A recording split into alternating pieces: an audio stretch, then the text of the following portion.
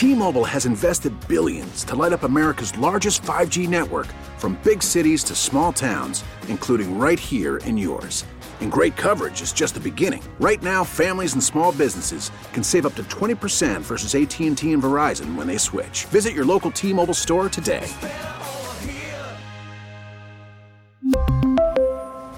Plan savings with 3 lines of T-Mobile Essentials versus comparable available plans. Plan features and taxes and fees may vary. Now, with the MLB app, you can get baseball your way. Pick your favorite team, your favorite players, and get customized highlights, stories, and breaking news right on your home feed.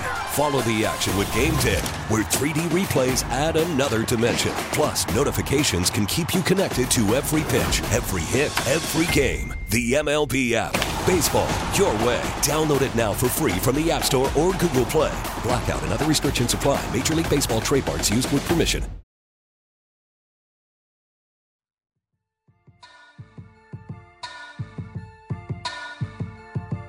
Good morning.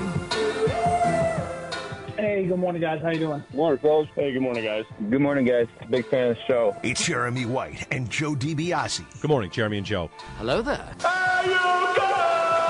Hey, guys. Love the show. Big fans. Over probably 20 years. Hey, guys. How you doing today? Hey, guys. How you doing? Hey, how you doing? Call or text WGR at 803-0550 or post on X at WGR550 and get connected to Jeremy and Joe now.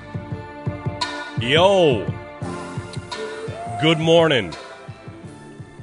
That guy says he's been a fan for 20 years.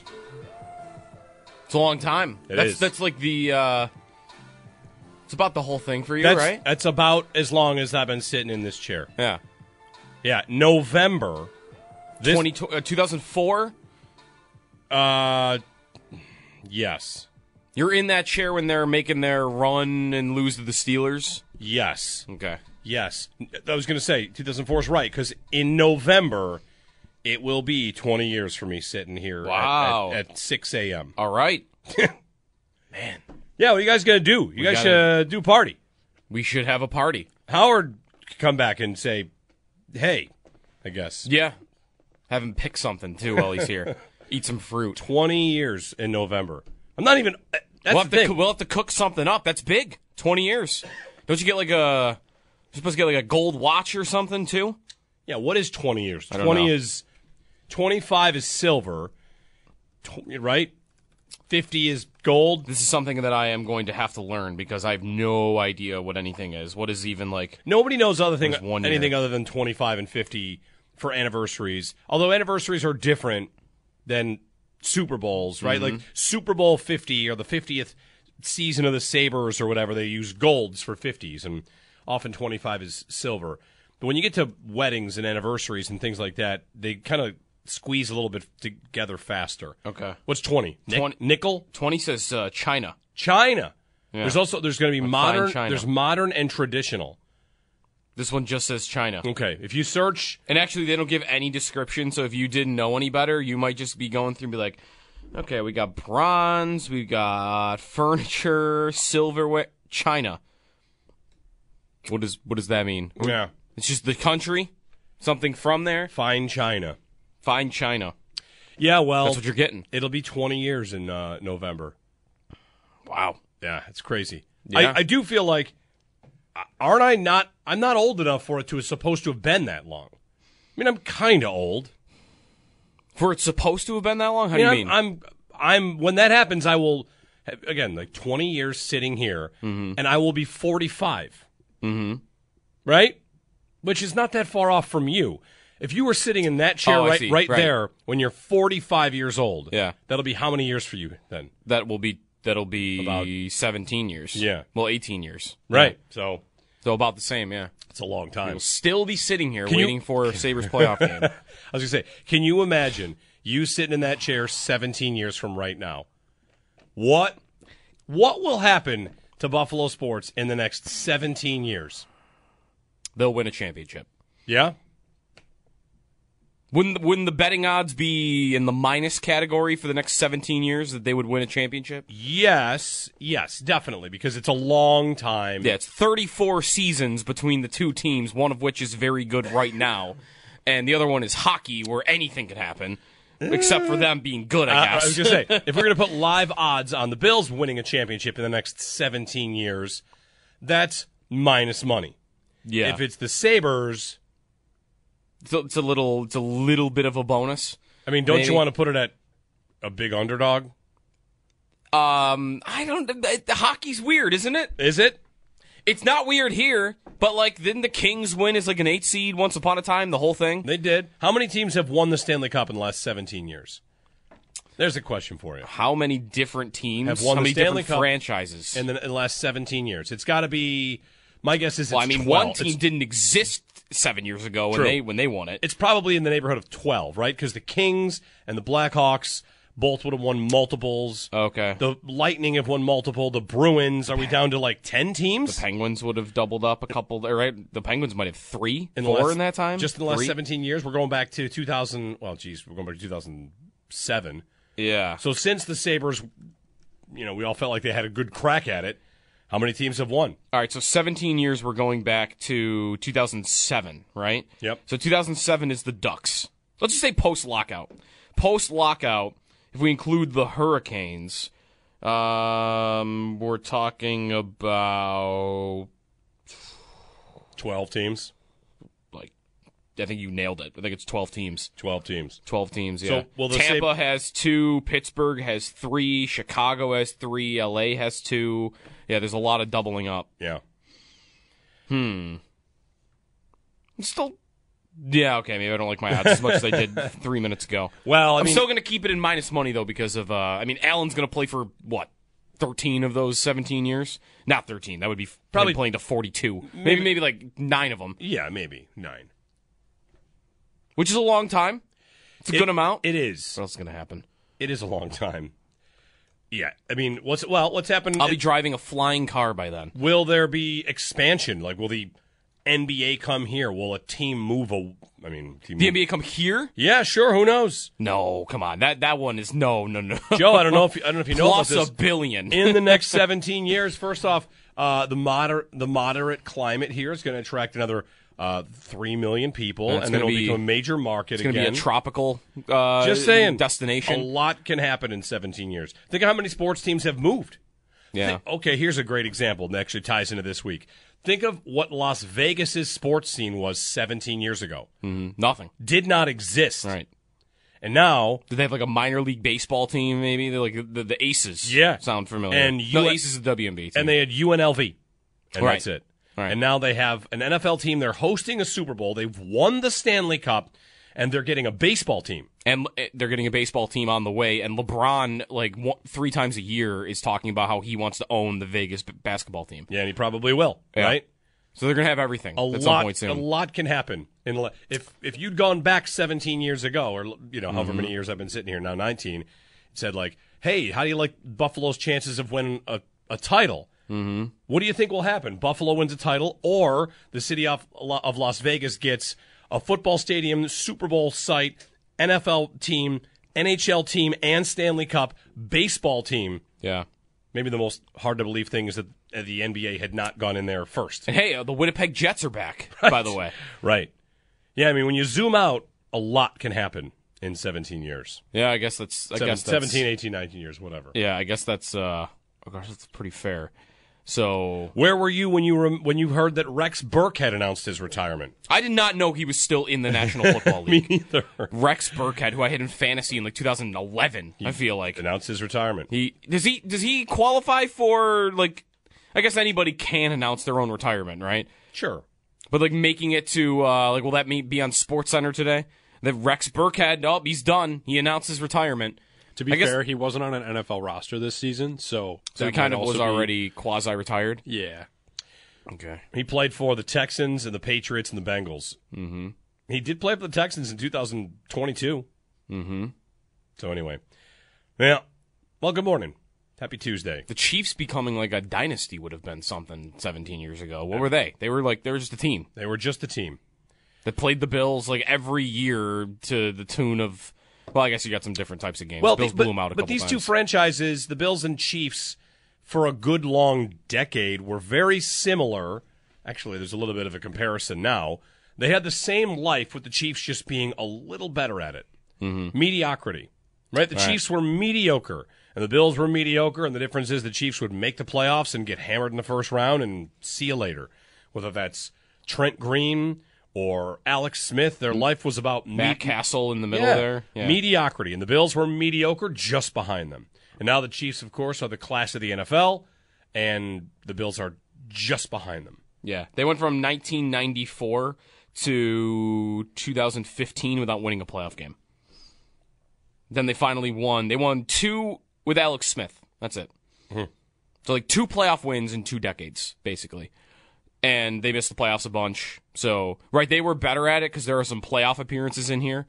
But, like, tell a Chiefs fan 17 years ago, 18 years ago, hey, this is what's going to happen to you. You're going to get the next best quarterback in the NFL. And the Bills have a version of that. So, you know, can they get 1 in the next 17 years? Can they get 2 in the next 17 years? Boy, let's hope so, because, you know, if they don't by then, yikes. With this Super Bowl, I was talking to a buddy about it last night, and he said his vibe on it is, I just have no time for the Super Bowl. I mean, I'll watch it, of course, but it's probably bitterness on our part a little bit. How much are we carrying around the Chiefs? I think it's a lot, right?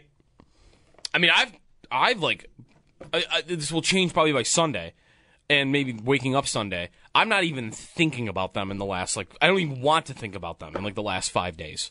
Just, it does not bring me any joy whatsoever that, oh, here they are again.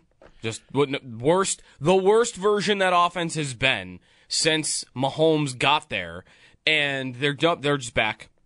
Like, I can't, I guess, come to terms with the fact that they have actually made it. Yeah, I know. And that they had the season that they did. I watched them lose to the Raiders on Christmas with the Raiders quarterback not completing a pass in the second half. Like, that's not the normal Chiefs. They don't lose games like that. This is not the same. And they just, they managed to get here. And they did it on the road, too. Like, they finally did it. They played the road playoff games. Can't even hold that against them anymore.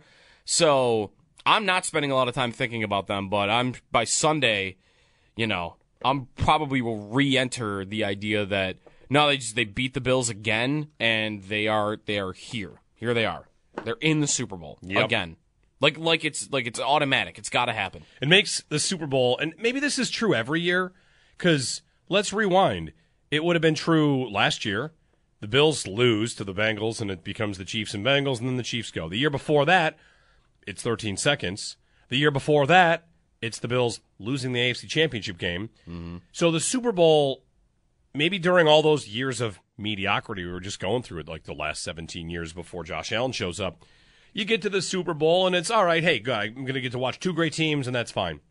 And now the apartment that the Bills live in that overlooks the Super Bowl, it's a pretty clunky metaphor, but it's before 7 a.m., so it's allowed. It's different. The Super Bowl is always going to be, this is how you kind of know your team is Super Bowl or bust, because now you get to the Super Bowl and it's, jeez.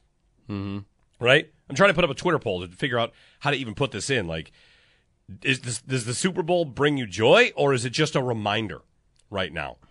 Because I think the space the Bills live in, the Super Bowl is a reminder that you are so close yet so far away.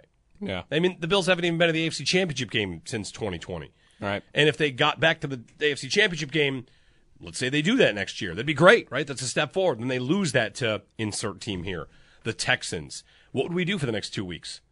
The Super Bowl has become, tedious is the wrong word, but yeah, it's a reminder. I would just like to have the week with them in it. Like, what's the week like building up to it? I mean, obviously, if they get to that point, you're going to want them to win it very badly. But I guess that I kind of like that this is, you know, well, for me, it's a reminder that that's another year. That's another year. It's like, you know, there's a clock. There is, you know, maybe there's 9 years left. Maybe there's 10 years left of Josh Allen as their quarterback. Maybe there's 6 of him playing this level.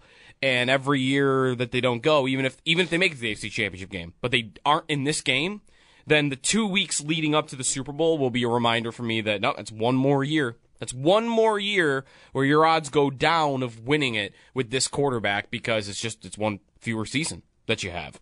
So, and it's a reminder when the Chiefs are in it that they're the boogeyman. You just, for some reason, that's the team it hasn't happened against. Well, they're living the charmed life that you want. That's right, exactly. And yes. There's also an element of, this gets to the Lions point, for Bills fans that might have been rooting for the Lions, when there's a team that's already won it before, the idea of them winning again is, it's excess.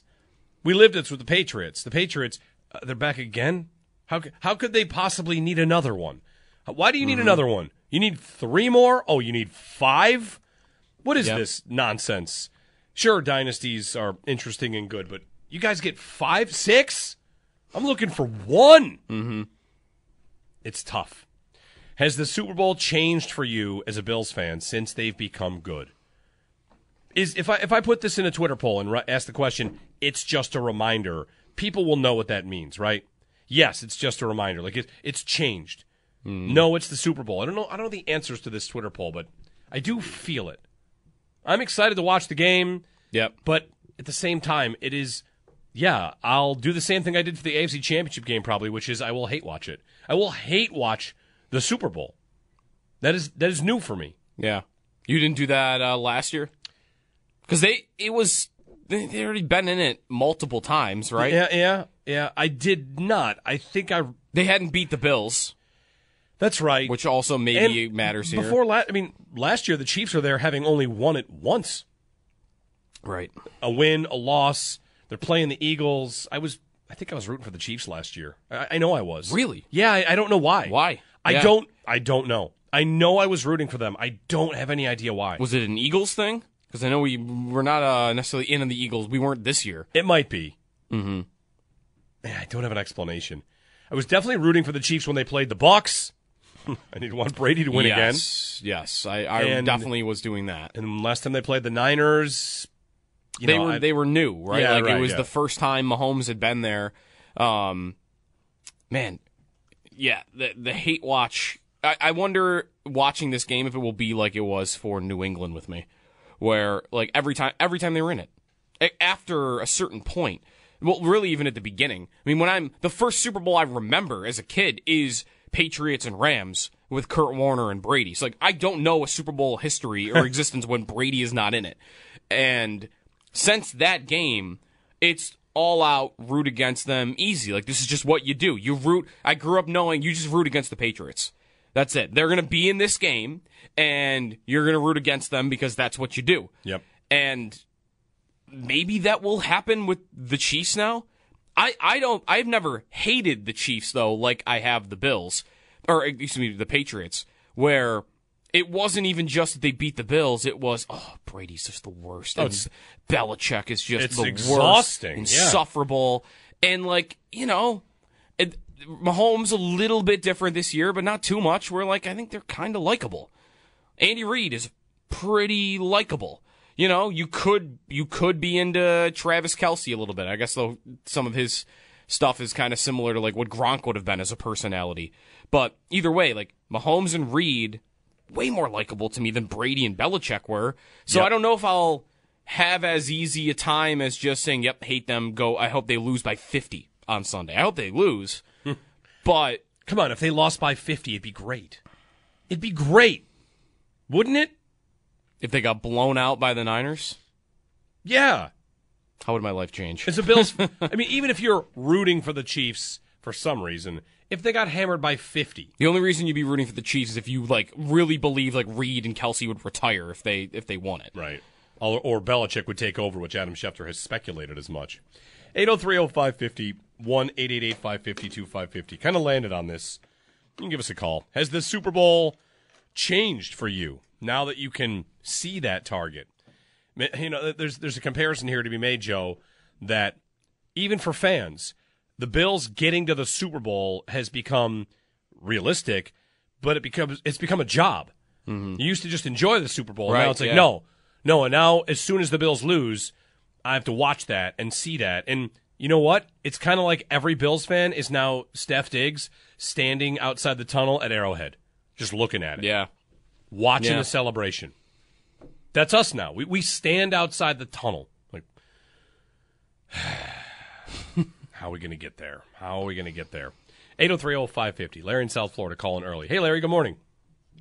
Hey, good morning, fellas. Joe just said it. There's only one reason I am going to root for Kansas City, because I want Reed to retire and maybe Gronk to wrestle Kelsey in retirement in WWE, because McDermott has shown that I feel like he falls apart in the playoffs against Reed.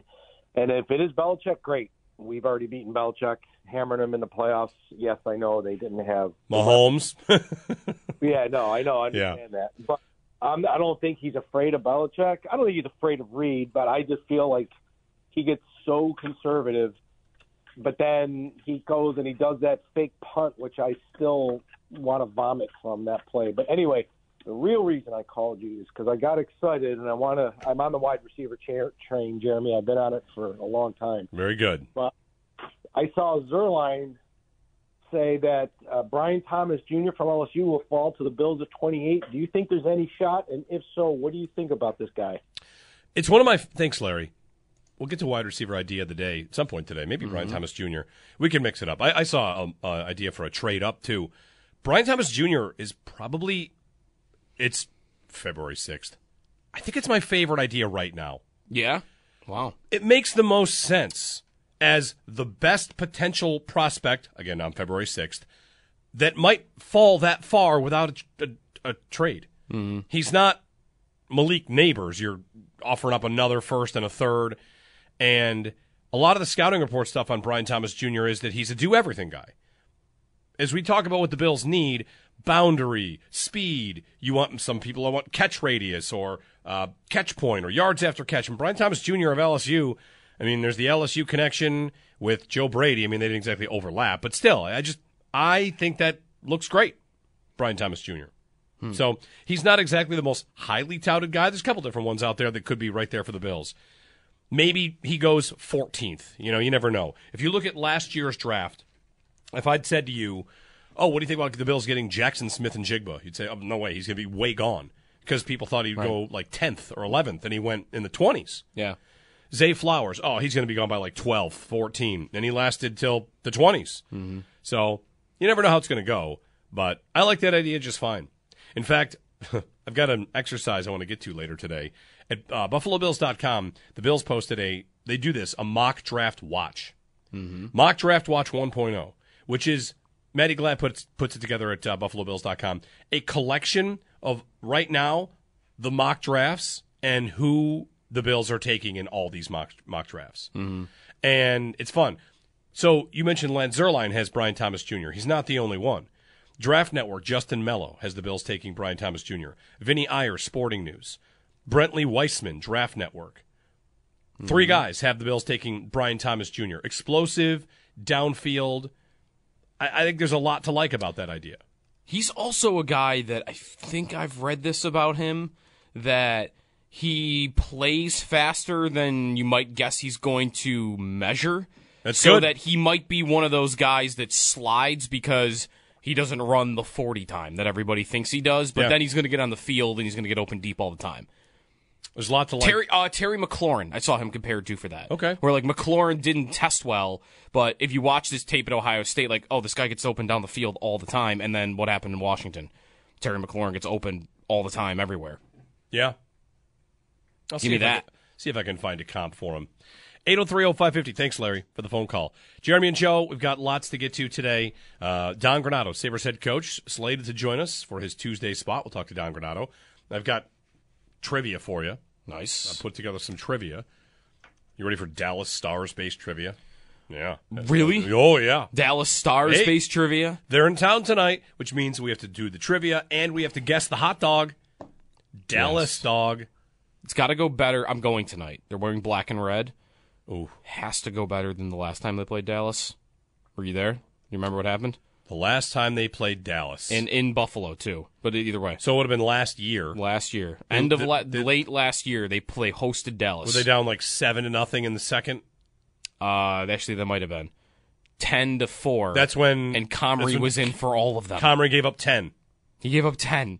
Revenge game. Is he in tonight? And he played more games for the team after that happened. After he gave up 10 goals. Yeah. No, I don't think he's in that tonight. Memories. Yeah. Why not? Give him the shot. He's due. Yeah. Right. 803-0550. Good morning. Jeremy and Joe on WGR.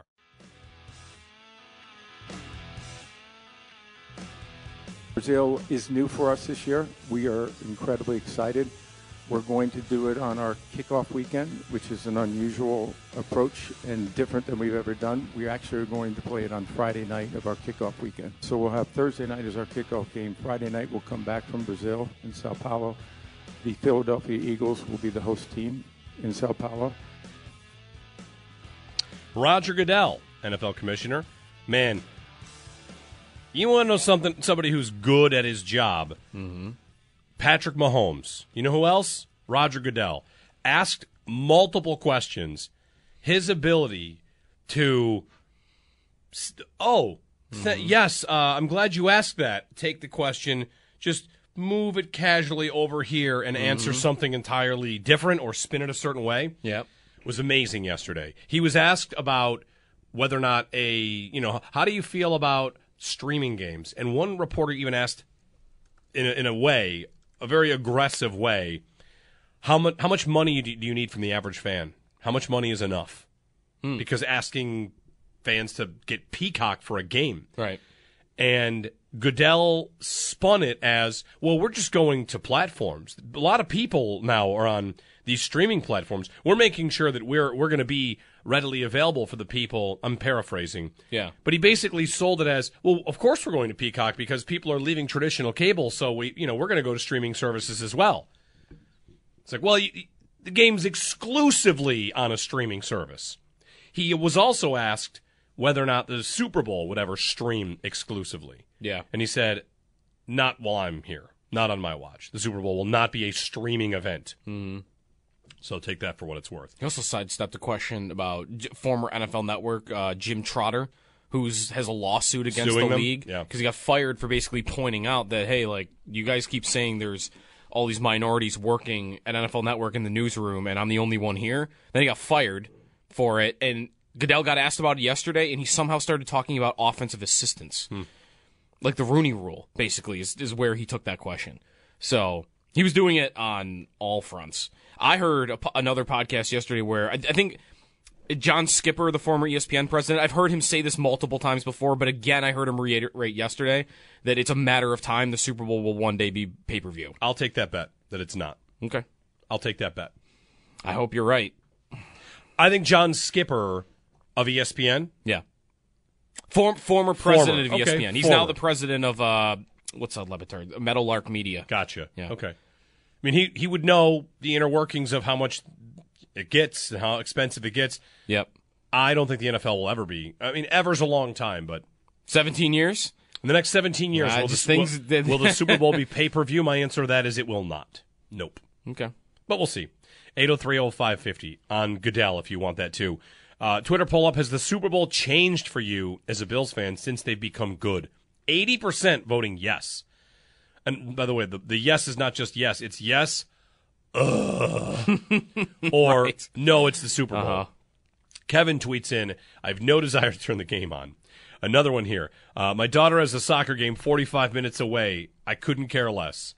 Mike, I watch it because I know the Bills are good enough to be there, and if healthier, probably would have been. Ugh. Mm-hmm. More, here's a good one. Another tweet. I booked a long, slow train ride from Baltimore to Savannah. Just me and my sad thoughts looking out the window at America without a television screen in sight. I don't want to watch it. Maybe next year Charlie Brown will kick the football. That one is so sad. And Nate, I'll be taking advantage of everyone watching the Super Bowl and hit Universal Studios on Sunday. There you go. 803-0550. Universal Studios on Super Bowl Sunday. It's probably got to be pretty cleared out, right? Sure. In terms of all days of the year to do that, that's got to be the one. That was Disney World on Super Bowl Sunday. There's probably some life hack of what you could do during the Super Bowl. Go skiing or something because people aren't out there. Yeah. Although it's at night. That might be tougher. Anyway, 803-0550. Sean in Rochester, if the Super Bowl has changed for you as a Bills fan. Hey, Sean, good morning. Hello, Sean. Hey, good morning. Hey. Good morning. Thanks for having me on. So just to give you kind of an understanding of where I'm at, I'm someone like yourselves who is, well, I shouldn't say yourselves, someone like you who has been, a Bills fan for some time now, someone who's in my late 40s. So I've been around through the Super Bowl, and I kind of was, as you were talking this morning, I kind of thought to myself, man, what were people like when the Bills were going through 4 straight Super Bowls that were like our age at that time? Yeah. It's like, man, can someone else get a shot? Because apparently these guys, you know what I mean? So I'm sure, people, depending on where you're at, because I remember, back at that time, what people in our division, if I'm a Jets fan, I'm probably miserable when, going through many years, or if I'm a New England fan at the time. I know they had the horrible Bears loss in '85, but, other than that, New England wasn't really doing much.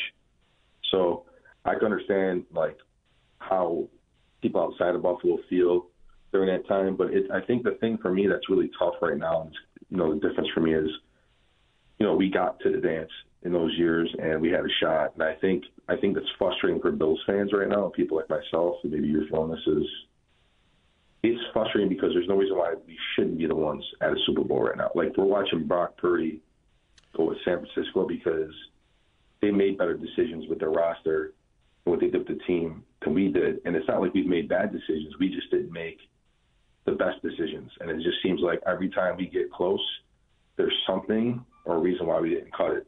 And if it's, the wrong coaching decision at the wrong time in a game, but you coach pretty well all year and you do great with what you have, and all of a sudden in the most important times we don't coach the best in the most important times, or we don't play the best in the most important times. And I think that's what's frustrating for Bills fans right now, is that we've been waiting so long for this quarterback, and we finally have him, and now we're watching everybody else make the Super Bowl.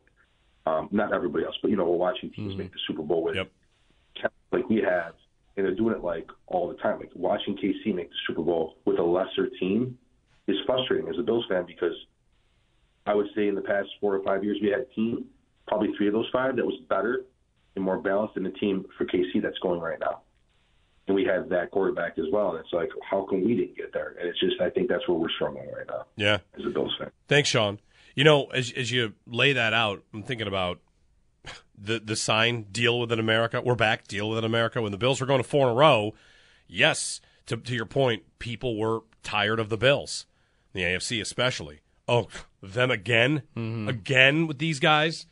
And here it is with the Chiefs, again with these guys. To point out all the ways the Bills could be there and why aren't they, this team that's there Sunday is the number one reason that they're not there or haven't been. All right. Number one. I mean, if they had traded the pick in 2017 to the Vikings, would they have made the Super Bowl 2 times? It's a great question. If they had traded the Mahomes pick to the Bears, well, the Bears would have already picked the guy. But stick with the Vikings. Sure. They traded that pick to Minnesota. He's in the NFC. Have they been to the Super Bowl? Have the Bills? Yeah. They probably have. It's a great question. They probably have been to the Super Bowl if that has happened. I mean, there are other reasons. They lost to the Bengals, and they might have lost to the Bengals a second time. Maybe the Burrow Bengals would be this for us, where if Mahomes wasn't in the AFC, then, because a lot of it is just that guy, right? We saw Andy Reid and Travis Kelce on the Chiefs before Mahomes got there, and we talked about it. They were, above the Bills, but they were not winning multiple playoff games with just those two. Mahomes got there, and then, boom, rocket ship. They're the best team in the league, and they're the Patriots 2.0. So they're a big reason why you haven't been there. And it's obvious. They are there every year. The last 3 AFC quarterbacks to make the Super Bowl are Mahomes, Burrow, and Brady. Yeah. Brady still being a part of that answer is nuts. Thanks, Sean. 803-0550 to chime in if you'd like to.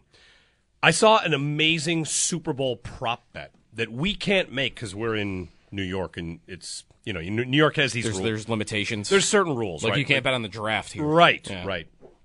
I would love to bet this Super Bowl prop bet. I've never even seen it before offered. Okay. You know how props work. Sometimes they're annoying. You read one and it's like, okay, whatever.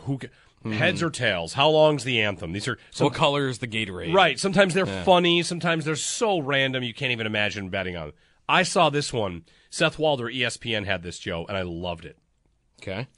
The prop is, if you want this, if anybody listening in Connecticut, Seth Walder pointed out you can make this bet in Connecticut but not in New York, or if you're near the border, or maybe there's a state or another state you can. Fastest offensive ball carrier according to Next Gen Stats. Ooh. The prop is... Why is that not available to... It's not like... Okay, never mind. It's not available here right now. Who gets to the fastest speed? Uh-huh. Imagine for a moment watching that. Yeah. Whoever you bet. Yeah. Doesn't matter who it is, whoever you bet. You need him to get the ball and get into space. Right. The favorite, Rashee Rice. Really? Yep. Not, I would have guessed Debo would have been the Debo favorite. is second. He's second? What about Pacheco? Pacheco is fifth. Ayuk is fourth. McCaffrey is third. McCaffrey third, right?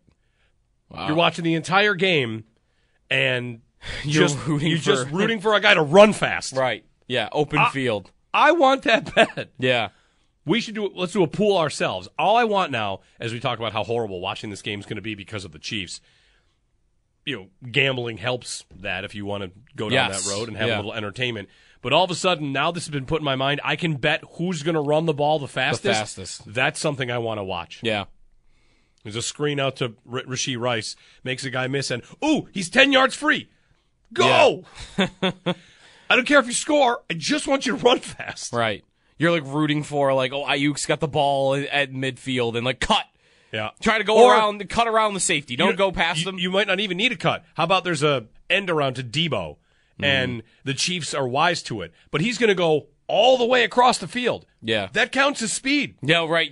Right. You don't have to run north-south. Yes. Just run. No, you want if you didn't bet him, you would want him to run north-south. Rooting for him to just dive forward into the pile. Yeah. How far is Connecticut? Make a quick day trip. How far a drive is Connecticut? Seriously, I just want this bet now. I just want to bet the guy that runs the fastest with the ball. Yeah. If he doesn't carry the ball, then you can't win. It includes kick and punt returns, for what that's worth. If you want to, love it. Fastest ball carrier. Does it include defensive players too, or no? No. Fastest offensive ball carrier, but includes kick and punt returns. Because that's one where you could get a cheap, the defensive back catches it and he's got open field in front of him. Wow. For pick six. Although, what are the odds there would be a pick six in this game? Probably not very high. Well, Purdy throws close to the line of scrimmage. If the Chiefs get one, they jump something or they get a hand on the ball. You never know. 803-0550. Jeremy and Joe with you. We've got Don Granato coming up at 8 o'clock. And we're checking in with Roswell Park as well. Dr. Renier Brentjens is going to join us coming up at 8:45 for a really cool look into some of the stuff they're doing there. You've heard us talking about the Men of WGR campaign and getting screened for cancers. Well, we got a little more informational stuff coming up in the 8 o'clock hour on that. So excited for it because it's super fascinating stuff. We toured Roswell a couple months back, learned a lot, met Dr. Renier Brentjens, and he'll be joining us. So stay tuned for that. When we get back, I hope you're ready. You might look. Watch this. Watch this. Watch the old guy school the young guy right here. What? I bet you don't know right now the former Bills backup quarterback that has the coolest account on Instagram going. There's a former Bills quarterback who is doing something on Instagram that is flat out awesome. I have a guess at who it is, but I have not seen this. So okay. I don't know. I'll tell you what it is. All right. When we get back, you're going to be following. You're going to be addicted. He's got something good going right now. That's next here on WGR.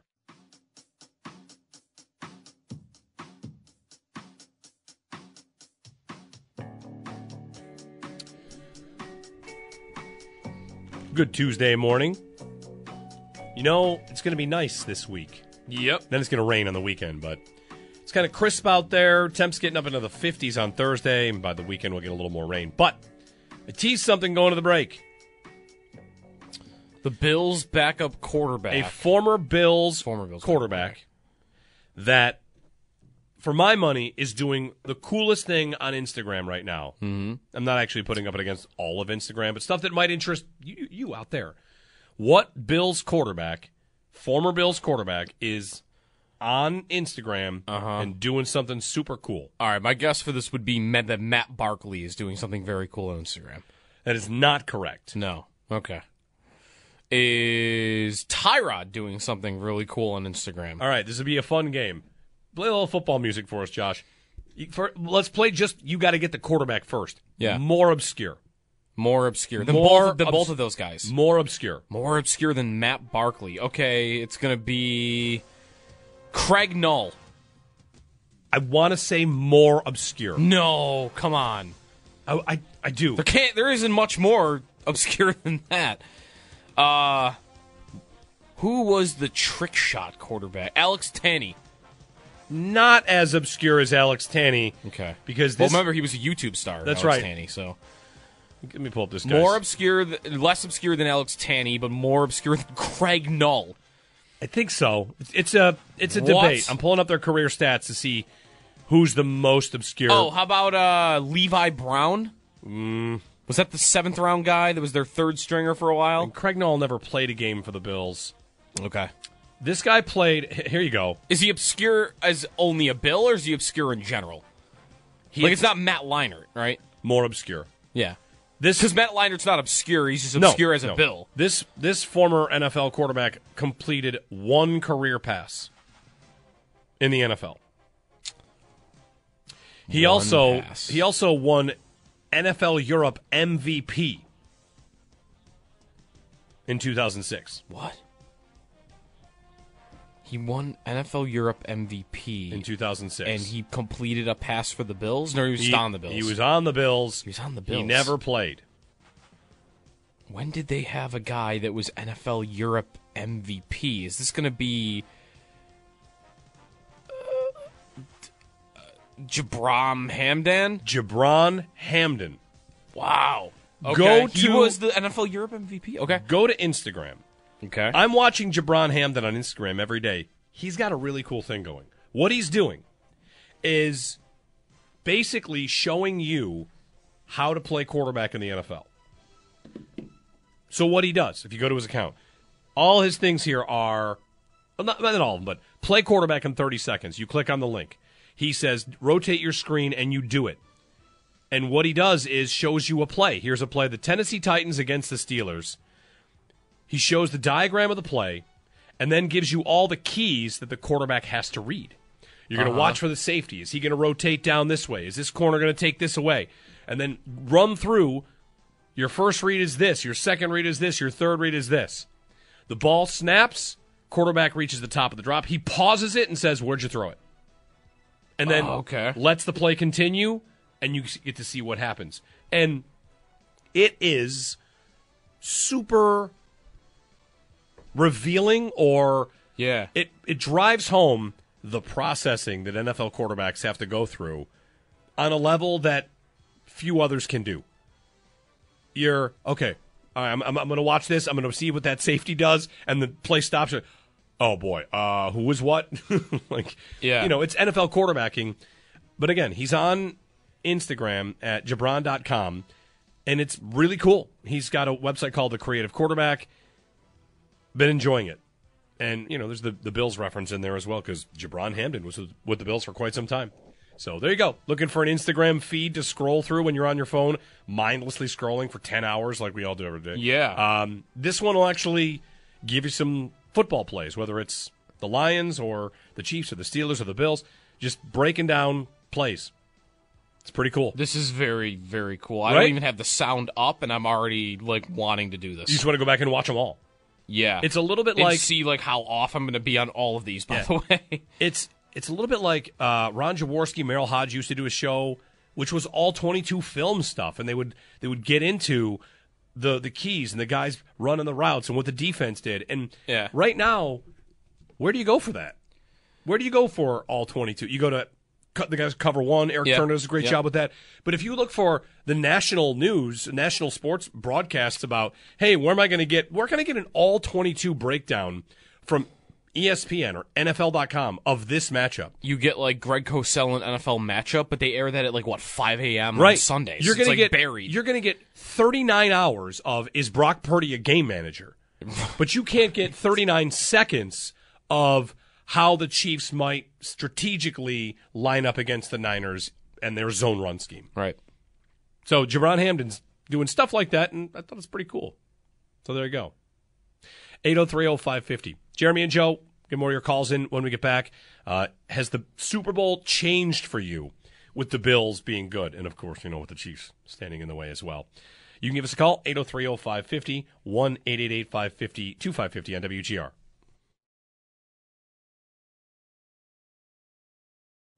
Call from mom. Answer it. Call silenced. Instacart knows nothing gets between you and the game. That's why they make ordering from your couch easy. Stock up today and get all your groceries for the week delivered in as fast as 30 minutes without missing a minute of the game. You have 47 new voicemails. Download the app to get free delivery on your first 3 orders while supplies last. Minimum $10 per order. Additional terms apply. Listen to every MLB game live. In the deep left center field, it is high, it is far, it is gone. Stream minor league affiliates. The Midwest League home run leader. And watch the best baseball highlights and look-ins on MLB Big Inning. MLB At Bat is your all-in-one live baseball subscription for only $3.99 per month. Deep left field, it's gonna go. Alvarez ties the game. Subscribe to At Bat within the MLB app today. Major League Baseball trademarks used with permission. T-Mobile has invested billions to light up America's largest 5G network, from big cities to small towns, including right here in yours. And great coverage is just the beginning. Right now, families and small businesses can save up to 20% versus AT&T and Verizon when they switch. Visit your local T-Mobile store today.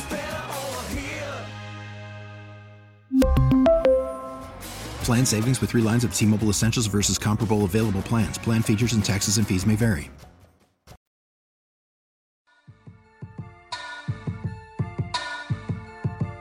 Good morning. Hey, good morning, guys. How you doing? Good morning, fellas. Hey, good morning, guys. Good morning, guys. Big fan of the show. It's Jeremy White and Joe DiBiase. Good morning, Jeremy and Joe. Hello there. Hey, guys. Love the show. Big fans. Over probably 20 years. Hey, guys. How you doing today? Hey, guys. How you doing? Hey, how you doing? Call or text WGR at 803-0550 or post on X at WGR550 and get connected to Jeremy and Joe now. Hey, good morning, Jeremy and Joe.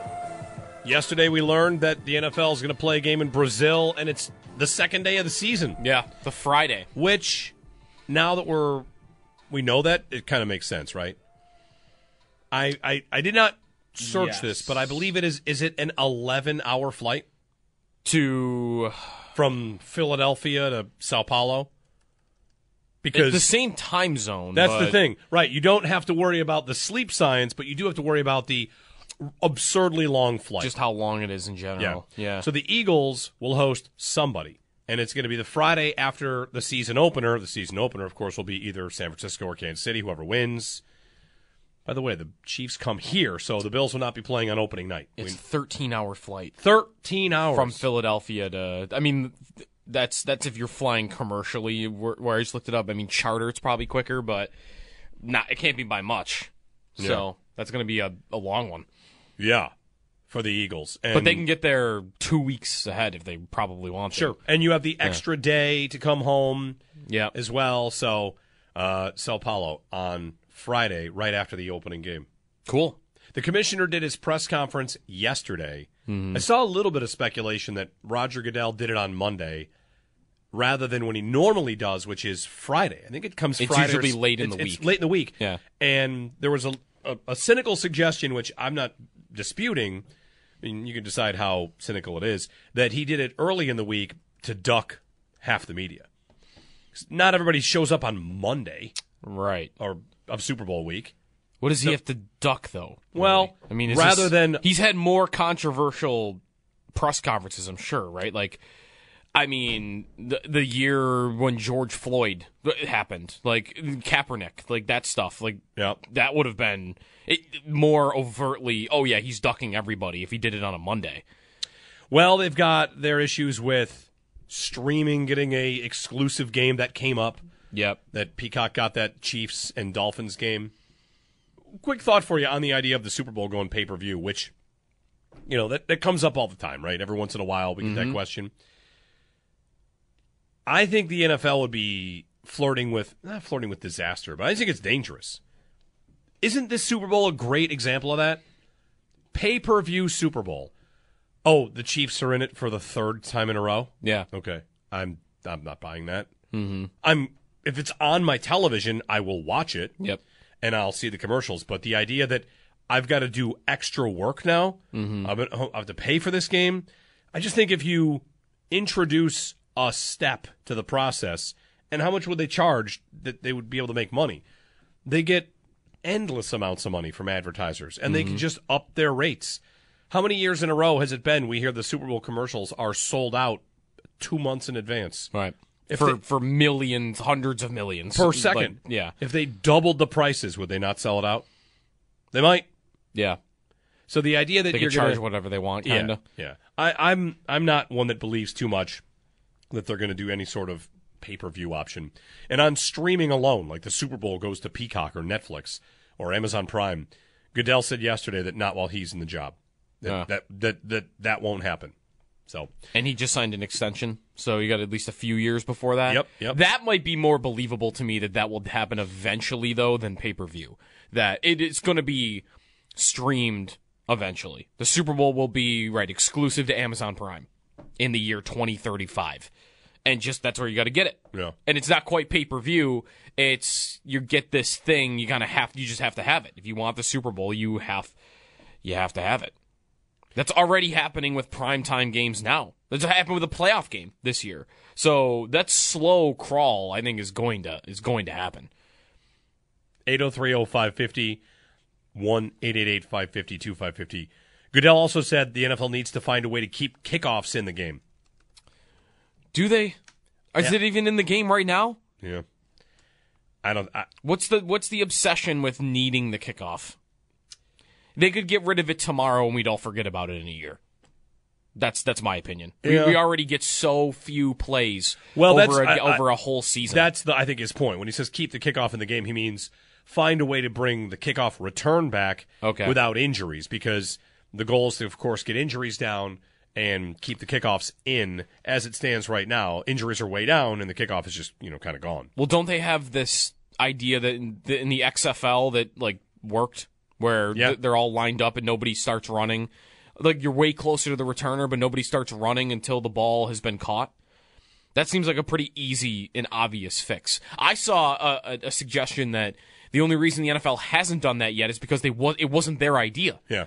And if it's not their idea, they're going to be slow to it because they don't want to just be seen as playing copycat. But who cares? If you want the kickoff and that's the best idea, the XFL doesn't even exist anymore. It's like the UFL, right? They combined with the USFL, and now they're a different old league, together, whatever. Who cares? Nobody's watching that anyway. Just do it, and half the people will think it was your idea. They might. Meanwhile, they're focusing on things like the tush push and fumbles out of the end zone. Did he talk about that yesterday, the tush push? I didn't see a clip about him talking about the tush push yesterday. I know he wants it. He wants it out. That was what I was going to say, because that was a report during the year that he specifically wants it gone. He thinks it should go away, which I'd be fine with. 803-0550. Here's what we're asking today. We've got a Twitter poll about this and a bunch of answers, replies. If you want to give us a call, please do. Join us. Has the Super Bowl changed for you as a Bills fan since they've become good? And, the way you feel about this week is, I don't know. We used to have storylines, Joe. We used to, I'm trying to think of a Super Bowl where we weren't totally upset about it. Well, I think I'm used to it because I mentioned you live earlier, the Brady life. Brady is in the first Super Bowl that I can remember. So, how many Super Bowls for me are because it's New England or it's Kansas City? I mean, it's a lot of them. So you've watched 20 Super Bowls and pretty much hated 15 of them. Kind of going into it, especially. Life is pain. You are used to hating the Super Bowl. I am very used to hating the Super Bowl. The ones that they're not involved in, it was the 15th anniversary the other day of the Steelers and Cardinals Super Bowl. Game was awesome. Game was great. It was. Storyline, Larry Fitzgerald and storylines everywhere. Look at Kurt Warner's back. And What else? Like, you had even, like, Stafford a couple years ago against the Bengals. Like, I like Matthew Stafford. Like, that was a cool story. I was rooting for him to win it. McVay was a cool story, too. Like, you have that a few times, but it's not. Drew Brees winning the Super Bowl only a couple of years after Katrina for New Orleans. The few times I've gotten non-Mahomes or Brady Super Bowls, they've been pretty good stories, but it's... Yeah, how many is it? How many Super Bowls did Brady go to? Was it 10? He lost 2 to the Giants, he lost another one to the Eagles, and then he went with the Bucs. So it's 11. 11. He went to 11 Super Bowls. Yeah, and this is Mahomes' 4th. So that's 15. 15. I just want them both to go away now. I'm not quite there with Mahomes I was with Brady, but, man, it's those two in almost every game, including the one where it was both of them, by the way. Yeah, right. Yikes. Couple tweets on this. One, it's changed because I'm older, not because of the Bills. Last decade has been year to year. Sometimes I watch, sometimes it's on, but no attention given. Couple of years I skipped. Skipped? I know, that's saying something. Carly writes in, my husband's insisting we only watch the SpongeBob version because it'll be less depressing. Ooh, that's an idea. If you're really depressed about this matchup or just watching the Chiefs again, I think, the Nickelodeon broadcast might be the thing for you. Scott writes in, and this is, I think, what a lot of the sentiment is. It's annoying now, getting close and always missing. Ready for the Super Bowl to be done with, so I don't have to hear about it anymore. Yeah, that's. I like where this lands, Scott, because the Super Bowl is in the way of finally getting on to the rest of it. Yeah, if Bills fans could push a button and start free agency today, wouldn't we do it? You'd all do it. Everyone would do it. Let's go. We're impatient. Let's get Bean to work here. Right. Start free agency. Let me start seeing the sunglass memes about some third-string receiver that they paid $3 million to. Yes. I don't even need the big fish. Get me just anybody new. Get me a new player, a new idea. Get me to the combine. Get me to pro days. Then the draft, where I can start to think about how this team's going to attack to get back to this spot. And Josh Allen really laid it out at the Pebble Beach Pro-Am, where he said, it's great to be here, but it also stinks. He doesn't want to play in that anymore. He wants to be playing in this game this week. And I think that resonated, obviously, with a lot of Bills fans. So, yeah, you get to this spot, and it's just, all right, fine, go play your game. Mm-hmm. All right, fine, we're on to the next season. Their game and then their parade. And your parade.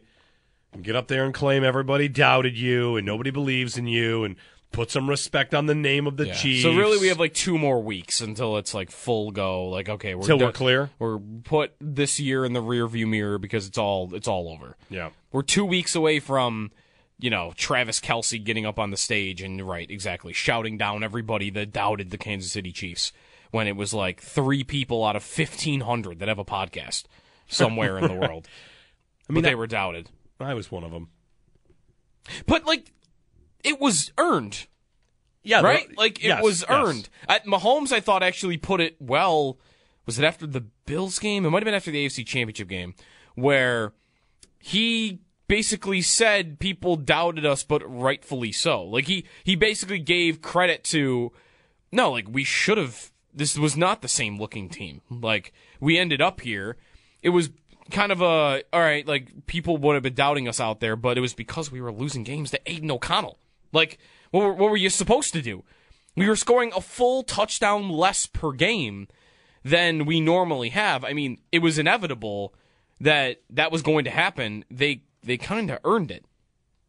But the defense maybe is the group that you could say, if you're Ladarius Sneed and you get up there and say people doubted us, maybe he's got more of a right to that because I'm guilty of just bypassing how good their defense was. It doesn't matter. Their offense is not as good as it used to be. They're not going to make the Super Bowl. They can't. And then their defense has been amazing. They won the AFC Championship game 17-10. Yeah. 17-10. Maybe that's the type of Super Bowl we're getting, by the way. A low-scoring defensive game? Well, one of the questions is, if you want to get to some matchup stuff, will the Niners do what the Ravens did not, which is run the ball? Mm-hmm. The scouting reports on the Chiefs have been they're not a good run defense. They're 31st in the league in EPA per play in terms of zone runs against. They're bad. They don't stop a zone run scheme. You know who the best zone run scheme in the NFL is? The Niners. Yup. So will the Niners do what they do better than anybody against a team that doesn't stop it? And, of course, will Steve Spagnuolo have an answer for it? But, big criticism of the Ravens was, what are you doing? Right, 6 handoffs to running backs. You are a running team. You do that pretty well. Not as much as they had been in years past, but that's a lot of what you do. You're good at it, and you didn't do it against a team that's bad. Yeah. So, I don't know. It is funny for the Niners. It is all McCaffrey. Yeah. Like, by percentage more than anybody in the league. Like, it's all that guy. In fact, Debo is really their other guy that they'll get involved in the rushing game. He was, if you look at their rush success rate and all those numbers on the year, like Elijah Mitchell, he only had 75 carries, less than 300 yards. Like, it's McCaffrey, and then right after that, it's Debo. He had 225 yards on 37 carries on the season. Like, we're 7 yards per attempt, just about. So, getting him involved, too. Debo? Yeah, are we about to enter an offseason where he gets compared to... Everybody that has yards after catch is going to be compared to Debo again because he goes off in the Super Bowl, and that's fresh in our minds? Could be. Because that happened 2 years ago. There was a year where he just was unbelievable at the end of the year, and the whole offseason was, this guy's Debo, this guy's Debo, right. Travis Etienne's Debo. They're all Debo. That was the year we kind of invented the phrase, or he might have said it, wide back. Like, he wanted to be paid like a receiver and a running back because he played receiver and running back. Right. He's a wide back. Well, McCaffrey also would... There's a thing out there that's been true. Like, you can pull up a list of the Super Bowl winning running backs over the last, 7 years, 8 years, and there's just nobody. It's LeGarrette Blount. It's nobody. It's Clyde Edwards-Helaire with the Chiefs, who's not even the starter anymore. And McCaffrey winning it on Sunday would be like the first time a team all out invested a bunch in their running back, paid the guy. He's one of the best in the league, and they won the Super Bowl. Yeah, it doesn't happen. McCaffreys don't win the Super Bowl. That's right.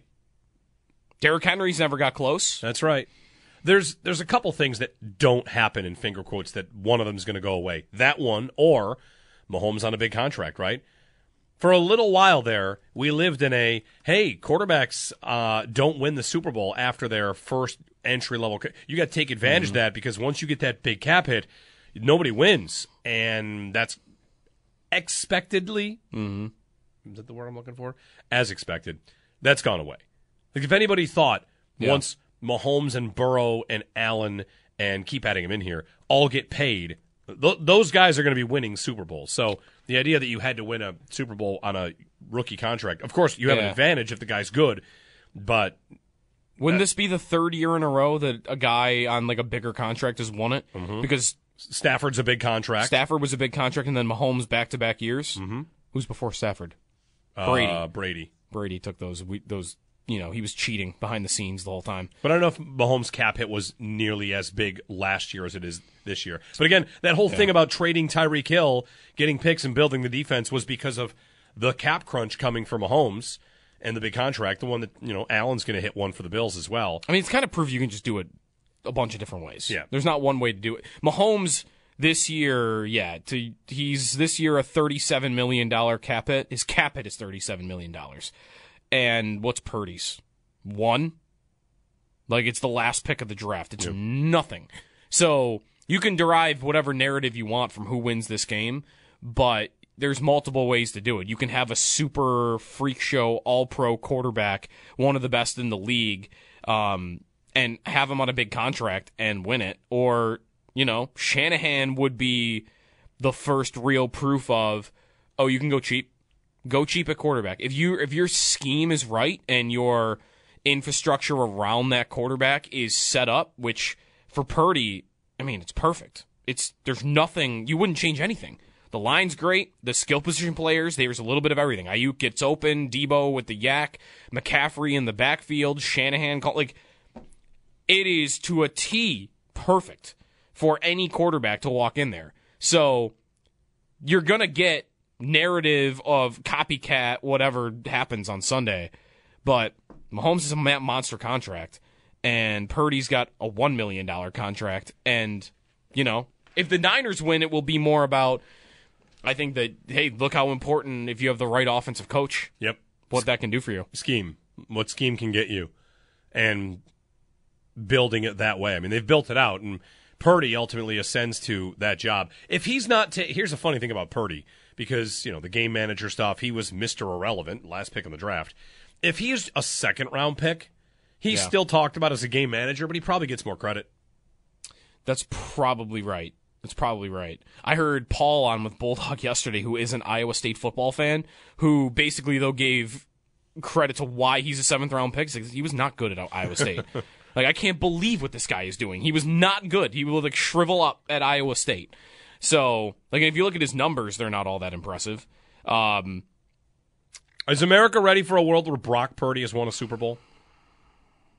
Is there anything to that? I don't know if I'm ready for it. Won't that add to the disdain of Allen and the Bills don't have one? I don't think so. The question becomes... Because that is, this guy's got one, and we don't? You kind of got to it.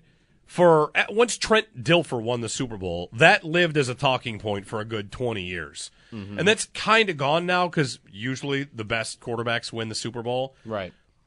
Purdy coming in, if he wins one, I just wonder what that does to the conversation. If you're a team... Right? Think of all these quarterbacks coming out in the draft, and you're a fan of the Vikings. Mm-hmm. You like the Vikings.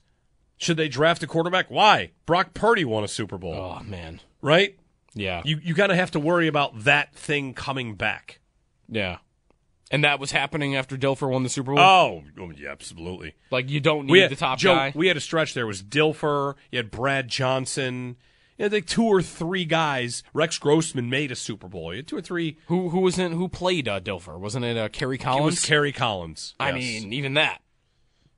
Brady also at the beginning, as we've talked about, was not putting up insane numbers. There was some Purdy-esque stuff to that too.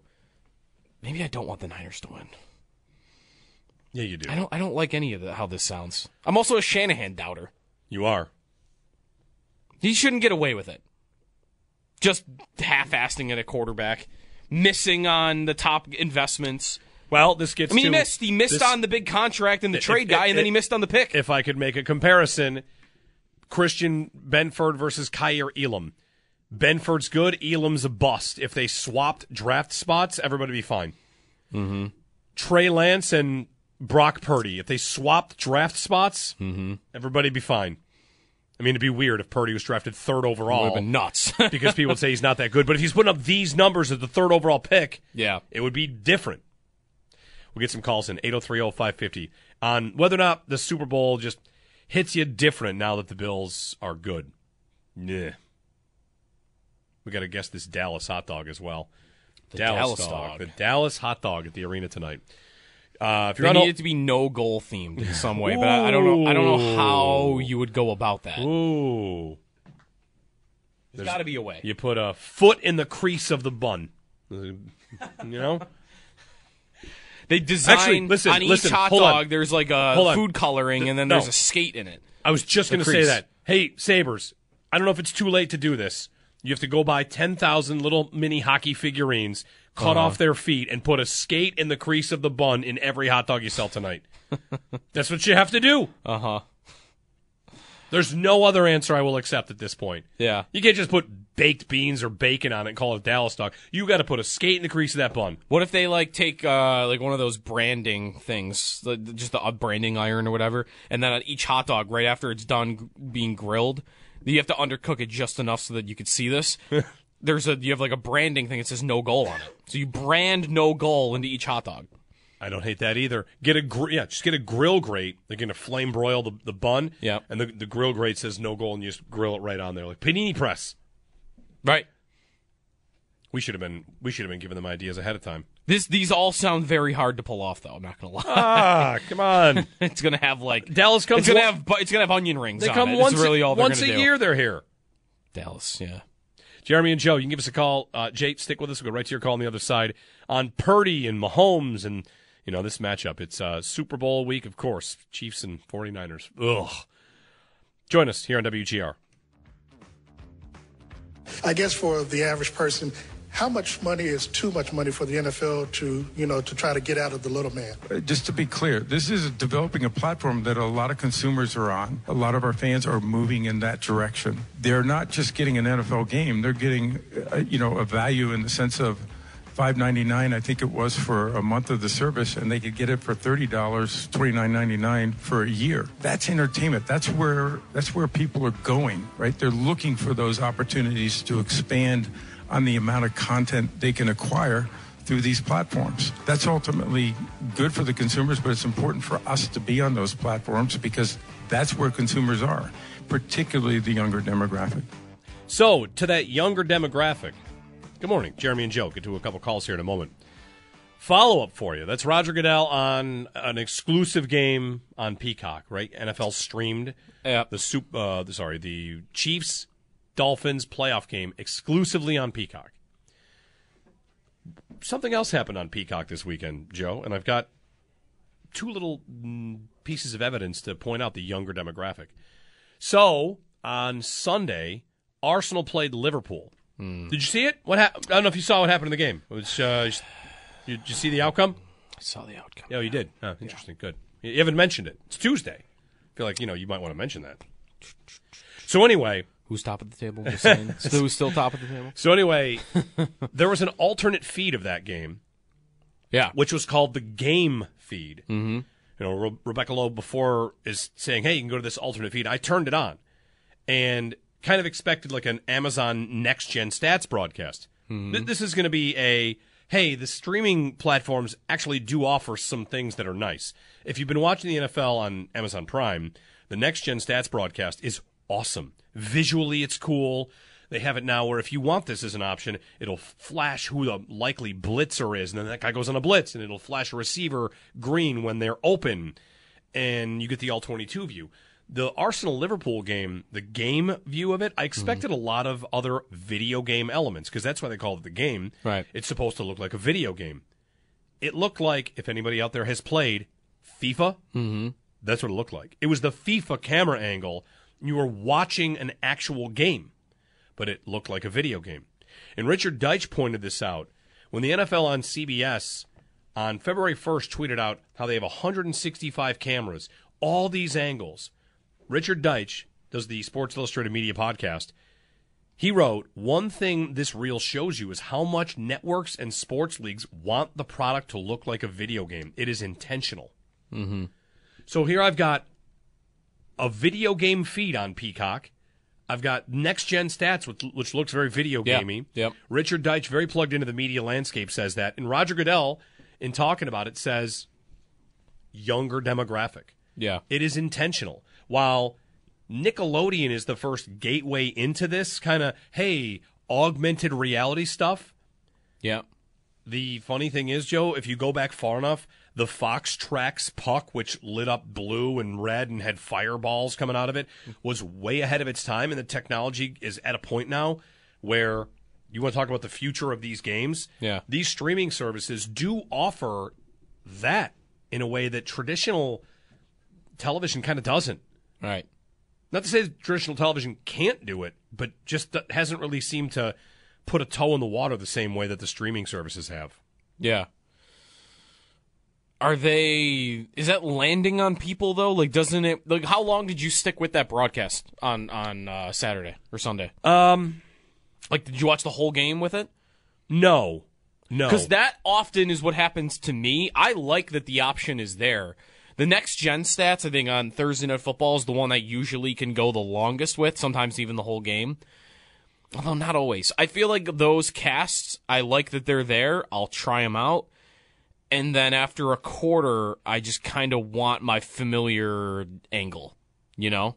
Well, there's more of a comfort in it. I agree. know. It drives home how important it is to get the cutaway of the player's face after a shot. Yeah. As opposed to just the all-22 angle. The all-22 or zoomed out or those next-gen stats. Right. Often you're watching and you're getting a great look at the game, but you're not as intimate as you are with the traditional broadcast. Yeah, you're only really getting like the one camera the whole time versus like what's the 165, right? 165 different camera angles. I'm getting all of those Yeah. With one, I got a producer or director behind the scenes that's running the game broadcast that is pointing, okay, go there. Like, he's running the show. I got a maestro behind the scenes that's giving me all those different angles that I want to see. I like having the all-22 view from up high. I like having those different angles when I'm watching the main game. But that's all I'm getting out of it. Maybe like the next step is like I get a next gen stats cast where I can watch the all 22 view, but when the play is not happening, I'm still getting the normal broadcast. If that makes sense. Yeah, I think next gen stats does do some of that.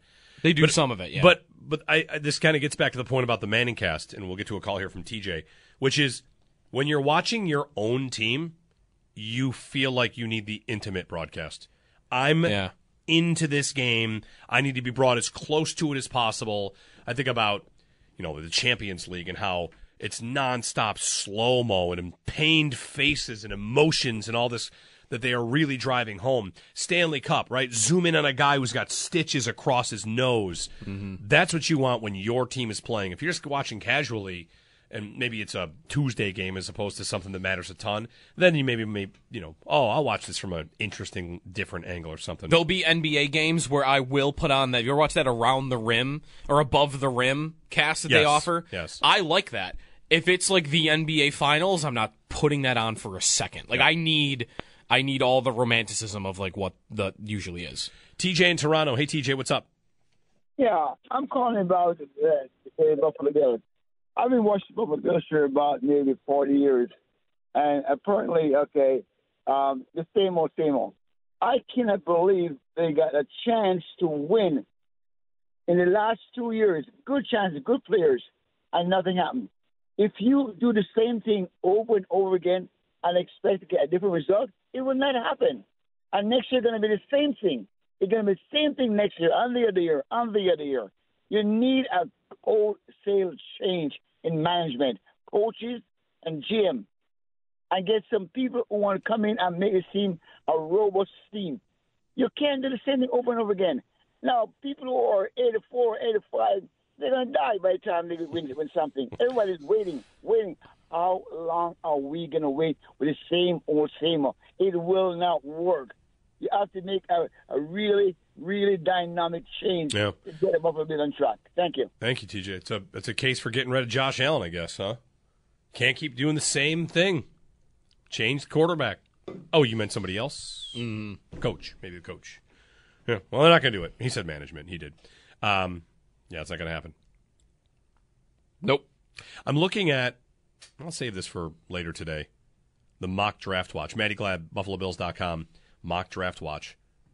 I'm ready to boil down everything we're going to talk about for receiver for the next 2 months, 3 months, into a 4-word phrase.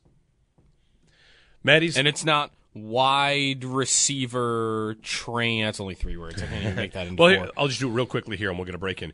So she has 15 different mock drafts who the experts are saying the Bills might take. It's a mock draft watch at BuffaloBills.com. And, there's some have the Bills mocked a receiver and others don't. It's a 4-word, word is clunky here because one of them's not really a word, but a phrase that is the most important for all of it on who they should take and how they should approach this. 15 different mock drafts, bunch of different receivers. There's some Brian Thomas Jr. There's some, just scrolling down here, like who's in this mix. Any Troy Franklin? Yes, there's some Troy Franklin. Need that. There's Xavier Worthy. There's Adonai Mitchell. And here's one that's a second-round pick. Again, these are scouting reports. So ESPN's Matt Miller had the Bills taking a center in the first round, which sounds psychotic. Weird. A center? I'll go with weird. Yeah. But it's not impossible, interior line help in the future after Mitch Morse. But he has the Bills taking Jalen Polk in the second round. And Washington receiver, I like him quite a bit. What he writes about Polk includes the 4-word phrase that the entire draft should come down to for the wide receiver train. We've said they're going to need a couple, and they need a couple different ideas and a couple different variations. Matt Miller writes of Jalen Polk, the 6'2", 204-pounder, here's your 4-word phrase, Joe, has future number 1 ability. Yeah. The Bills need to come out of the draft with that. Yep. Which one is it? Whatever. There's going to be vertical guys. There's going to be yak guys. Has future number one ability. That's what I'm going to chase. Don't tweet me contested catches. Mm-hmm. Don't tweet me catch radius. I need number one ability. Mm-hmm. Maybe that guy doesn't hit it, but he has to have the body of work, the skill set that is an outcome for him that exists. Yeah. Because that guy's probably going to need to be it when Diggs... In 2 years. Yep. Yeah. Or if Diggs has already started to dry up the production a little bit already. Or even if need it now. Even if he hasn't. Yeah. That phrase has to be in a receiver that the Bills take. Has to be there. Now, how many guys have that? A bunch of them. Right? A bunch of them do. 803-0550. Break time. We have instant trivia coming up. Don Granato, Sabres head coach, coming up top of the hour as well. Jeremy and Joe on WGR.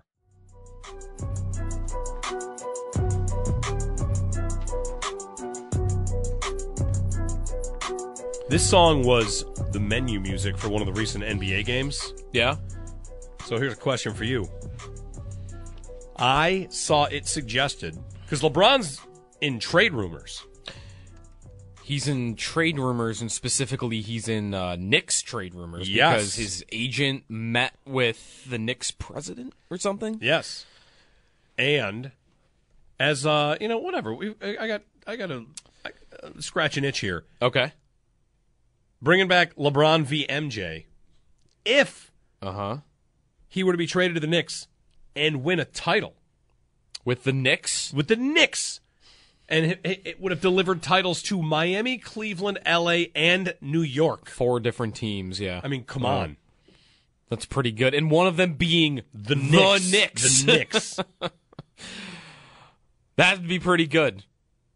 I want Maybe he thinks that's the path. Hey, if he wants to be better than Jordan, I'm probably not getting 6. If I have time to win one more, where do I get the most credit for that one more? Yeah. And there's no way he gets more credit anywhere else than, if he won with the Hornets, maybe he'd get a bunch of credit, but the Knicks would be the one. I can't think of anything I want more in the sports world right now than him to get traded to the Knicks. I would love that. More than anything in the sports world. Arsenal might win the Premier League, but... Look at you admitting that. Oh, all right, thank you for that. Might. Very, very loose on might. Jeremy and Joe, good morning. Jimmy in Miami before the break. Hey, Jimmy. Hey, guys. Good morning. Hey, talking about the Super Bowl and how things have changed, a lot of the older guys that listen are probably a lot like me. I saw the first Super Bowl when I was a kid, and back then it was the AFL and then the NFL, and the AFL was the upstart league, and of course the NFL was the old teams, the Packers, the Bears, and the Lions, and so on. But there was a lot of drama leading up to the first Super Bowl. Pete Rozelle, the commissioner, formed the merger, and it was going to be called then the AFC and the NFC. So anyway, there was all this drama, and I was an AFL guy because of the Bills, of course, and the Chiefs are playing the Packers. So the Packers really were like the Chiefs now, the insufferable Green Bay Packers. That's all you heard about was Lombardi and Bart Starr and how great they were and how they were going to just tear up any AFL team that came in their path. And, of course, the first Super Bowl kind of went that way. We kind of saw the Chiefs that weren't going to win that game. And then, of course, the insufferable Packers. Again, they beat the Raiders the second Super Bowl. But then, of course, things changed, and, parity started to eventually get into the league, and we had the Jets win the next one, and then the Chiefs. Of course, back then I was rooting for the Chiefs because then they beat the Vikings in number 4. But a lot has come, I guess you could say, full circle. So now I'm, of course, a Bills guy. Now you root against the Chiefs. Yep. But that was it.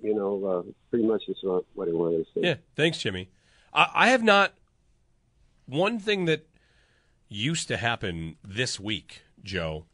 This is another we're old and you're young. Yep. Back before there were 30,000 different sports channels and television debate shows, is Brock Purdy a game manager? This week was completely dedicated to, whether it's ESPN, it had to be on ESPN, watching the 30-minute NFL Films versions of Super Bowls. Yeah. It'd be like you would binge, catch up on, okay, this is Super Bowl 24, watching the first 23, and seeing the NFL Films recaps, the 30-minute versions of the 70s and the 80s, and those still exist, and you can NFL Network probably does those throughout, but that's something that I feel maybe that's what I'm missing. That the old Super Bowl, just seeing all those recaps and going back in time and remembering them for what they were, because that did kind of set the stage for, okay, and here comes the next one. You know, how will this one be remembered? Right. 803-0550. Thanks, Jimmy. And there are a lot of, as he mentioned, like the Chiefs. The Chiefs are there early on from the start. They beat the Bills to go to Super Bowl I. Sabres head coach Don Granato for his weekly spot. We got the Sabres and Stars at KeyBank Center tonight. The Sabres have a bit of a homestand here. We'll chat with him about the injuries, of course, to Matthias Samuelsson. Got a couple guys coming back in the lineup as well. So we'll see what the Sabres head coach has planned. You can join us as well, 803-0550 here on WGR.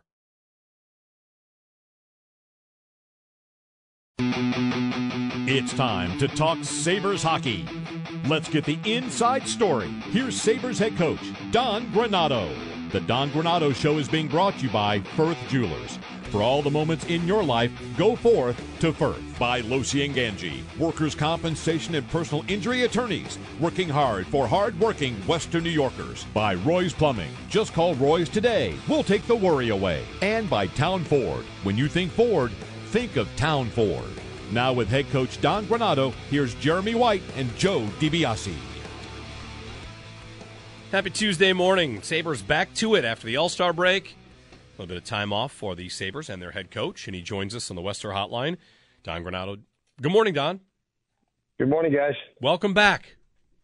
Yeah, thank you. Nice to be back on the ice. We've practiced the last couple days, and it feels good to get back into it. How about the break from the team getting away for a little bit, the mental break about these games? Obviously, they run together really quickly. I know sometimes when we talk, you point out you don't have a lot of time to practice. How about a time to just kind of mentally recharge with the break you had? Even when you have one day off, it's a recharge. You have 2 days off. It's actually an amazing feeling to have an opportunity to breathe, just because you play so many, every other day, so many times or back to back. So yeah, it gives everybody, and then obviously for the, that's for myself and the players, and then for the players, just the bodies, the physical side of not carrying soreness. Lots of times as injuries, or I should say nagging type injuries linger longer because you don't have 2 or 3 days to rest them. So, nice break for everybody throughout the whole league. It's nice to have a couple practices before you get into tonight's game. Tonight you've got Dallas. Let's get to some of your injuries, though. Matthias Samuelsson shutting down for the season. And I wonder, frustration on his behalf, feeling bad. I mean, he's had a tough time staying healthy, and whether that's bad luck or whatever it is, we're sitting here talking about the mental break you get from having time off. I'd imagine he's had time off that, of course, he doesn't want, and the mental battle he's been going through with how many times he's been banged up for this club. Yeah, he takes it hard. He's a team first mentality. So, I've had talks with him, in prior injuries where he feels, had felt like he letting his teammates down, letting his team down. Why is this happening to me? So he takes it hard, as harder than most, I would say. And it's his personality, and he's such a competitor and cares about the team, to a very high level, obviously. So it does. It affects him a lot. It's part of a career. He blocks a lot of shots. He uses his body. He's a big body. He's still young, and I my message to him was this is not something that's going to continue. Just fight through it and move on and do your best. You'll come back. He's going to come back better as a result. There's no question, but by virtue of his age. Yeah, Don, how much adjustment is there because of the style of defenseman that he is? We've talked about him. He's a core piece that's locked up for this franchise for quite some time. You guys obviously value what it is he does, and it's not like you have a lot of Samuelsons to play that role. So how does your blue line shift? Who steps into that role? How do things get different for the players that are remaining? I think everybody. I don't think anybody's going to shift into that role. I think that each guy there's more opportunity. Obviously, more ice time now with a guy that played consistently out of the lineup, and I think that that responsibility is going to be picked up by the group, really. And I think the group is ready for it based on just watching, through the season, the progressions through the season. I think there's been more progress in the last few weeks. And I do feel that there's enough around. It's funny, last year when we lost Samuelson, our record was not very good. We concentrated on, obviously with Clifton and Eric Johnson and then Ryan Johnson really stepping up. That's three defensemen that have really helped out and helped stabilize things more, especially under these situations when you're losing a guy. And I think, each one of those guys is not only helped, but can step up even more. We'll get questions a lot about Samuelson and like how he's playing, how his season's gone. He's not a guy you can just look up, the goals and the assists to get a sense of that. So for you, how do you think his season went in general? Whether, you thought there was any progression in certain areas, regression, just how do you think his season went now that it's over?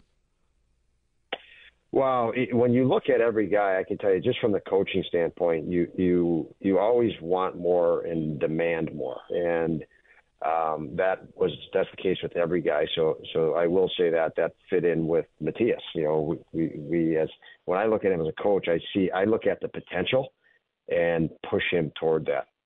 And there's a lot more that he's capable of helping us, specifically win more hockey games. And so, he was a guy that's been pushed harder this year than, really previous years as he's gained more experience. And I think also acclimating to deal with that, the fact that there is more pressure, and there should be more pressure now. Don, Jack Quinn also has an injury that'll keep him out for a sustained period of time. Seeing some of the line combinations that you've had since you've come out of the All-Star break, are you looking for more of a balanced lineup? And that's even if, the lines we saw yesterday will hold into today. But seeing Poso up with Thompson and Tuck down with Middlestat, not even want to say up and down, just kind of balanced throughout the lineup. Is that something you are setting a goal to see? Is it just kind of where you're at with the roster? How do you look at how you're creating lines now with Quinn exiting, a top six role? Well, it's definitely where you're at with the roster, obviously, because you're going to adjust every day to your roster health-wise, whether it's known public or not, what guys are going through. So just some thoughts, and you kick, obviously, like everybody that follows any team, and obviously we're working with the team. You have lots of different thoughts, lots of different options. Middlestat, as you mentioned, and I think you almost laughed when you said it, down with Middlestat. There's no down when you go play with Middlestat because he's been really, really good. Even compared to the elite players in the league, especially 5-on-5. So Tuck with Middlestat and Greenway have had a couple of really good games now, and Tuck looks like he's played with another level of energy and things like that. So that line I did not want to disrupt, knowing that Quinn is now out. Benson will shift into where Quinn is, and then Okposo's played with Thompson and Skinner. Okposo, and if you think of our guys that are really straight lines, straight to the net guys, it would be Gergensons, Okposo, Greenway comes to mind right away. I just think that Thompson right now and Skinner can benefit from that straight line guy driving depth on entry, driving to the net, causing some havoc in the net, in front of the net, and we'll see how that goes. but obviously whenever you make changes, you're looking at and evaluating, how is this fitting? How is this working? So, but I could say overall, our team, we talk about how we want to play to our identity. That's the most important thing, that we play with some pace and pressure pucks the right way. And that's something we haven't done consistent enough. With Thompson up there, you just talked about that line in general. What do you want to see from him in out of the break here for the rest of the season? Not to put it all on him, because I know that that's not the case, but there's a big chunk of goals from last year when the team missed by 1 point to this year that are missing from his numbers. And we can talk about how that's come about at this point. But what do you want to see from him specifically out of the All-Star break?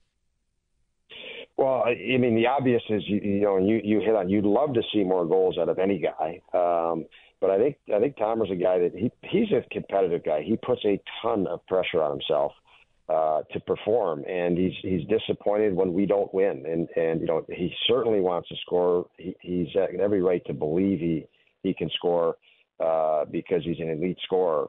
But I believe he's put too much pressure on himself, and that pressure. When you miss scoring, you leave a game and you don't score. Unfortunately, I think he's carried some of the negative, psychology of that to the next game, and it's lingered. So for him, when you see him happier with a happier face and smiling, he's in a better rhythm. So I could say I'd like to see him a little bit happier, knowing that that's what. That smile is going to be on his face when he's feeling his game and he's feeling a little better. So he's obviously a priority for us to knowing how explosive he is, how dynamic he is. I will tell you, when you split Tuck and Thompson up, you saw the other night, even in San Jose and LA, very difficult for the opposing coach to match up top pairing defensemen and hold us down.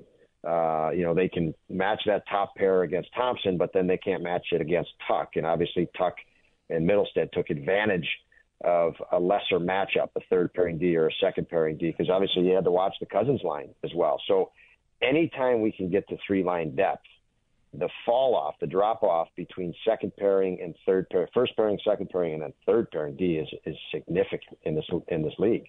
Obviously, because of the salary cap. So if you could look at and say, lots of times Tomer gets that top matchup, but that is the benefit if Tuck's not on that line for Tuck that night. So he's still doing lots of things for us, to help other guys as well, just by virtue of, how big a name he's become and how talented a player he is. Sabres head coach Don Granato. Don, as we head to the home stretch here, it's a 10-point gap to make up to the playoff teams. And I wonder if there is any sort of internal big picture. I know a lot of times we talk small picture, but are you and the group talking about what are you looking for in these next few months? You want to get in the race. You want to make the playoffs. It's not exactly gone at this point. So what will it take to do what you've got to do? What do you need from your group? What do they need from you? What will it take? Really, when you say the big picture, just keep it small. Stay in the moment. We've had trouble when we've gotten too far ahead or dwelled on, what might have just happened, and it pulled us out of the moment. The most recent, the calendar month of January, I think we were 7-4, maybe 7-4-1. So we obviously are playing better hockey. And we need to just continue that. But you're not, if you get too far ahead of yourself, you're in trouble. I mean, again, you're playing against an $80 million payroll against you and elite talent against you. So you've got to stay grounded in the moment. We've done a much better job of that recently. That's where we've had, that's where we have our success. And we have to continue that. Real simple. Today's the most important day. Sabres head coach Don Granato. Don, thanks very much. Best of luck on this little mini homestand, and talk next week. All right, take care, guys. Thank you. Sabres head coach Don Granato. Sabres and Stars tonight. Sabres and Blues coming up. A 1:00 game on the weekend. And then the Kings. A couple of West Coast teams, all right? Yeah. Which means one time only for the season for hot dogs, right? Yes. You're only going to see Dallas once. You're going to see St. Louis once. You're going to see LA once. Big week for the hot dog of the day. Hot dog of the day. Barbecue and onion rings tonight, right? If you missed it, Joe and I have suggested 2 different things for the Stars. One, cut the feet off of little hockey figurines and put the skate in the crease of the hot dog. That's one thing you could do. Yep. Joe wanted no goal burned into the bun. Yes. Yep. St. Louis on the weekend, without even looking it up, I would feel like there is a St. Louis hot dog. Yeah. Doesn't it sound like there should be a St. Louis-style hot dog? Yeah, there's St. Louis-style pizza. There's St. Louis-style ribs. Okay. St. Louis... No. Is there St. Louis barbecue? Yeah. I think St. Louis ribs. You know what the St. Louis pizza is? No. It's like... Brett Hull serves it to you. It's like Cheese Whiz. Brett Hull's Dallas and St. Louis. Yeah. I think there's Cheese Whiz involved. Oh, get it out of here. Not even... No. That's no? No. That's where you draw the line? That's a no. It's hard to mess up pizza. Cheese Whiz on a pizza is... No. Let me confirm that is right. I'm pretty sure it is... Okay, it's a thin cracker-like crust. All right, that's not that bad. I'm not seeing... I'm pretty sure I've seen... Provel cheese? Provel cheese? Okay. Someone let me know if I'm wrong on that. I feel like I've seen Cheese Whiz somewhere involved. I do have instant trivia I put together for... Okay. It's... Okay. You know, sometimes trivia is Super Bowl MVPs. And sometimes it's real sicko trivia. And this one's going to be... It's for you. Oh, sicko trivia? Yeah, I'm going to go with sicko trivia. Instant trivia brought to you by The Farmer's Dog. Fresh, human-grade dog food delivered right to your door. Josh, you ready for this too? He might need your help. I don't expect you to get all the answers. It's the Sabres and Stars tonight. And I thought, how many players have played for the Sabres and the Stars? Oh no. So the answer is... It's like like Puck Doku, but it's all Sabres and Stars? That's right, Sabres-Stars crossovers. Just through the Sabres playoff drought. That's it. So starting in 2012, all right, 10 players have played for both the Sabres and Stars since 2012. Puck Doku has prepared me for this. All right. I'm gonna start with a sicko guess that is such a deep pull. But for some reason, he was the first name that came to mind. Taylor Fadoon. That is a correct answer. Yeah. That's a great one. And all of a sudden, the people watching and listening at home, nobody's watching, think maybe Joe can run the table. Josh, you guys might be able to get. You got Taylor Fadoon. I just got to pick 6 on the first play of the game, and now the odds have just shot up. You are alive. Taylor Fadoon is correct. Yep. Okay, had to play a game. Yes. Okay, so Ben Bishop does not count here. Ben Bishop does not count. Good. He shouldn't. Andre Sekera. Yes, also correct. He played in the drought for the Sabres? Yes. That is unbelievable. He's played for the Sabres since they were... It's so long. Okay. He's not even in the NHL anymore. Like 5 years ago, he wasn't in the NHL. All right. How about Derek Roy? Correct. Yeah. Okay. Steve Ott. Correct. Colin Miller. Also correct. Good. There are 4 left. See, this is good. You're thinking of guys that went to Dallas, and I'm thinking, well, no, I guess I'm doing the same thing. It's both. Roy went to Dallas after. They get harder. How many? Will Butcher. No. Ooh, Will Butcher. I don't have him here. I could double check. Jonas Enroth. I don't have him either, no. Really? Didn't they trade him to Dallas? You know what? Mine was only skaters. Sorry. Oh, okay. Enroth All right, so don't worry about it. Yep. That's why he wouldn't have skaters. Shown up. Okay.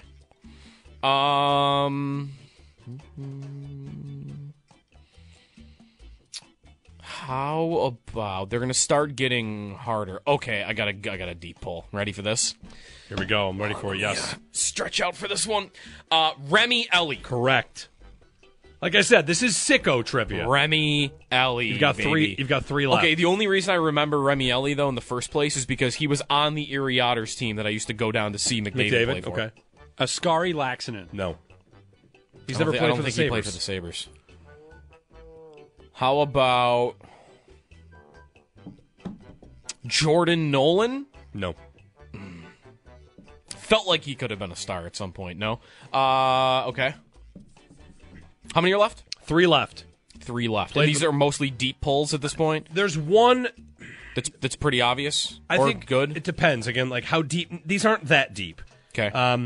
This guy played for the Sabres for a long, multiple stints. Defenseman, multiple stints. Multiple stints. Yeah. Long time. I know Henrik Tallinder made it into the drought, but did he? He played for the Sabres from 2012 to 2016. Really? Got traded by Tim Murray. Traded away. Murray traded away. Pysyk. Mark Pysyk. Is correct. This guy... He played forward for Dallas, I think. And Florida. Yeah. This guy was most known for his hair. Maybe. Mike Commodore was the first thing. The Sabres would have acquired him from Winnipeg. Oh, Cody Eakin. I really had I had removed him from my brain. Yeah. And then finally, this guy was acquired from the Stars. They got him from the Stars? Yeah. Not a trade. He played for Dallas and then played for the Sabres. He played 17 games total. Adam Party. Oh! That was a deep pull. Could have got there. Adam Party, best known for going through the glass. I don't think this happened with the Sabres. Went through the glass and a fan stole his helmet and ran away with it. It's a good video to find on YouTube. Yep. Sabres and Stars crossover. I can't believe the drought is so long that Andrej Sekera played during it. Oh, yeah. There you go. Thanks to Sabres head coach Don Granato. They've gone through like 3 jersey changes since the Sabres were in the playoffs last also. Yep. Don Granato's appearance on WGR brought to you by Firth Jewelers. For all the moments in your life, go forth to Firth by Losi and Ganji, workers' compensation and personal injury attorneys. Working hard for hardworking Western New Yorkers. By Town Ford. When you think of Ford, think of Town Ford. And by Roy's Plumbing. Just call Roy's today. We'll take the worry away. Have a wide receiver idea of the day. It's a bargain basement one, but there might be a little bit of a splash factor there. We'll get to that next. You need to create explosive plays.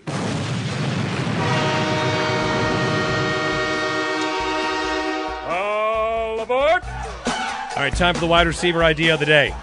Let's go. Jeremy and Joe. Before we get to that, Joe, we're watching ESPN Get Up in here where they're doing the reaction. Is it an overreaction or not an overreaction segment? Okay.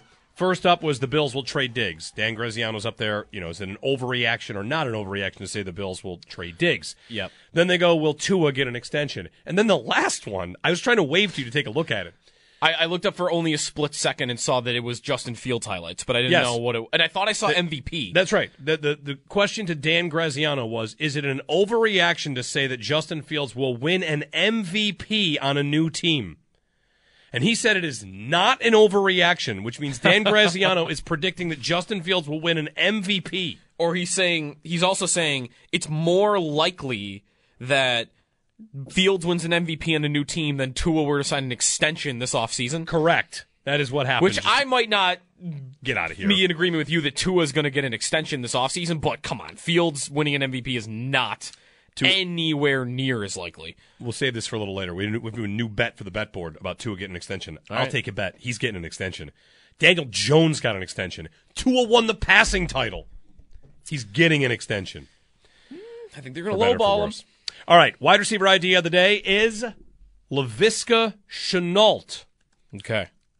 I like him. He is so good after the catch. He is 6 foot, 6'1", 225. He's built like a fullback almost, and was injured last season in Carolina, 2 separate ankle injuries. So I think that was going to lower his price in free agency. The Bills are not afraid to sign someone after coming off an injury. Deontay Hardy didn't play 2 seasons ago before the Bills signed him. With Shenault, he averaged forcing 17 missed tackles per season in his first 3 years in the NFL. And if you're thinking, is 17 missed forced tackles, is that a lot? That was the same number that Jamar Chase forced last year. Chris Trapasso, CBS Sports, and on with Steve Tasker yesterday on One Bills Live. He put up his ideas for wide receivers in free agency for the Bills, and his number one target was Laviska Shenault, who was drafted by Jacksonville, traded to Carolina, would probably come pretty cheap. Yeah. He got a lot of snaps in Jacksonville, went to Carolina where passing games go to die with Bryce Young and Frank Reich, and then whatever. We'll see what they do, but He is a unrestricted free agent, and this is a bargain kind of idea. This is going to be one where if the Bills announce this, it's probably cheap, and I'm fine with it. It could be even like a veteran minimum type of contract at this point, right? He's a candidate for, hey, come here and prove yourself. Yeah. Come here on a 1-year deal, I guess like a redo of the Deontay Hardy kind of idea. Yeah. Which is come here, be a part of this offense, let's see if you can put some numbers up, and then go get paid. Yeah, revive your career a little bit. He also reminds me of the type of player that Joe Brady used in Carolina before Shenault got there. Brady was calling plays, and all those bubble screens and short passes that they were throwing to Diggs, forcing to Diggs in the second half of the year, those were Curtis Samuel routes in Joe Brady's Carolina offense. That's like Shenault's style. Those are Shenault plays. So I don't know if he would hold up for the season with his injuries, or if he would even produce, but that is the style of player that I'm thinking about Joe Brady asking Brandon Beane to acquire this offseason. The idea, as Chris brings it up, Chris Trapasso on One Bills Live yesterday, it checks a couple boxes. One, it's a role. Like, this is not wide receiver 2. No. This is a role. This is like wide receiver 4. Yeah. Right? It's a spot they need. Whether it's the new Sherfield, I don't know if he's going to play special teams, but it's a role. It's cheap. All right, boxes checked. I'm not going to look for too much, not going to ask too much, and gives them some potential upside, some potential to be a little bit different than anybody that they've got right now. You mentioned special teams, by the way, like as, well, he's not Sherfield for that. I mean, Sherfield played some on special teams, but he was like around a third of it. Yeah. It wasn't like he was core special team guy. I mean, he had to play on offense later in the year. So I think they'd be open to, how much did Hardy play other than kicking and returning kicks? Remember, Hines would have been their returner. How much would have Hardy played on special teams had Hines been healthy? Yeah. Not much. He's not, he's 5'6". They're not running him down the field, chasing down punts and kickoffs. So I could see them getting to a Shenault idea, especially when they're going to have to bargain bin shop, and this is the bottom of the bin. Well, Shenault, before he went to Carolina and his career died, here are his passing numbers, his snaps as well. In 2020, his rookie year, he has 580 snaps. His second year, he's close to 700 snaps. Gets traded to Carolina, goes to 206, and last year had 92. All right. So he got traded and was just completely phased out. Rookie season, 600 yards and 5 touchdowns. Yeah. As a rookie. Since then, 1 touchdown. He had 100 targets that second year. Yeah. But he had 5 touchdowns year 1. So this is a guy that was a part of the Jacksonville offense, got traded, and went away. He needs a career reboot, and if you're a receiver out there looking for a career reboot, this might be a good spot. I loved him coming out of college. Colorado. Yeah. He was so dynamic. By the way, one more point on the special teams thing. He played more on special teams last year than Sherfield did. He played 47% of Carolina's. I don't know if he was good at it, because he had never done it before, at least in the NFL. But if he can say to them, hey, I did this last year in Carolina, I can give you the yak stuff, yards after catch that you're looking for. I can be used outside and inside, because he did a little of that in Jacksonville. I'm into this idea. If his number one problem is health, then I think I can take a risk there. I mean, he said in the clip, Hardy was coming off injury problems, and they decided to do that. Would that scare them off? I mean, he didn't get hurt this year. So we had also, speaking of Jacksonville, he got replaced by Zay Jones in Jacksonville. They decided to pay him. And we had Mike Giannitti on yesterday, and he mentioned Zay Jones as an idea for the Bills, and maybe we'll get to that a different day, at $5-6 million a year. Like, not an expensive deal. Shenault at 1 or 2, to me just sounds like a better idea. Yeah. If you're already at that tier of free agency, I'd rather go for that type of player that's got an extra wart, and it's going to allow me to get him cheaper. 803-0550, there's your wide receiver idea of the day, courtesy of Chris Trapasso, who was his number 1 target. Also on that board, we'll get to some of the others that Chris brought up, with Kendrick Bourne, who's been one of yours, Noah Brown, KJ Osborne, and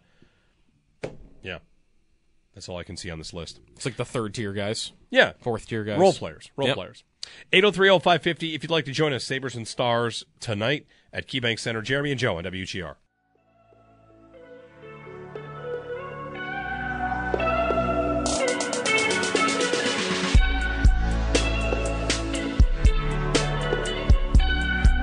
All right, good morning. Good Tuesday morning. Jeremy and Joe with you. We are broadcasting on our Facebook page. And as we've told you many times, we're teaming up with Roswell Park. Go to roswellpark.org/WGR to remind everyone to get cancer screenings, important stuff to remember. And joining us in studio is a man we met months back when we took our tour of Roswell. Dr. Renier Brentjens is joining us, a pioneer in cellular therapy. Welcome. You're right close to the microphone. Welcome. Thanks for coming in to see us. Thanks for taking the time, guys. And, by the way, thanks for coming in and having the right, correct, reasonable Stefan Diggs take when you came yes. during the breaks.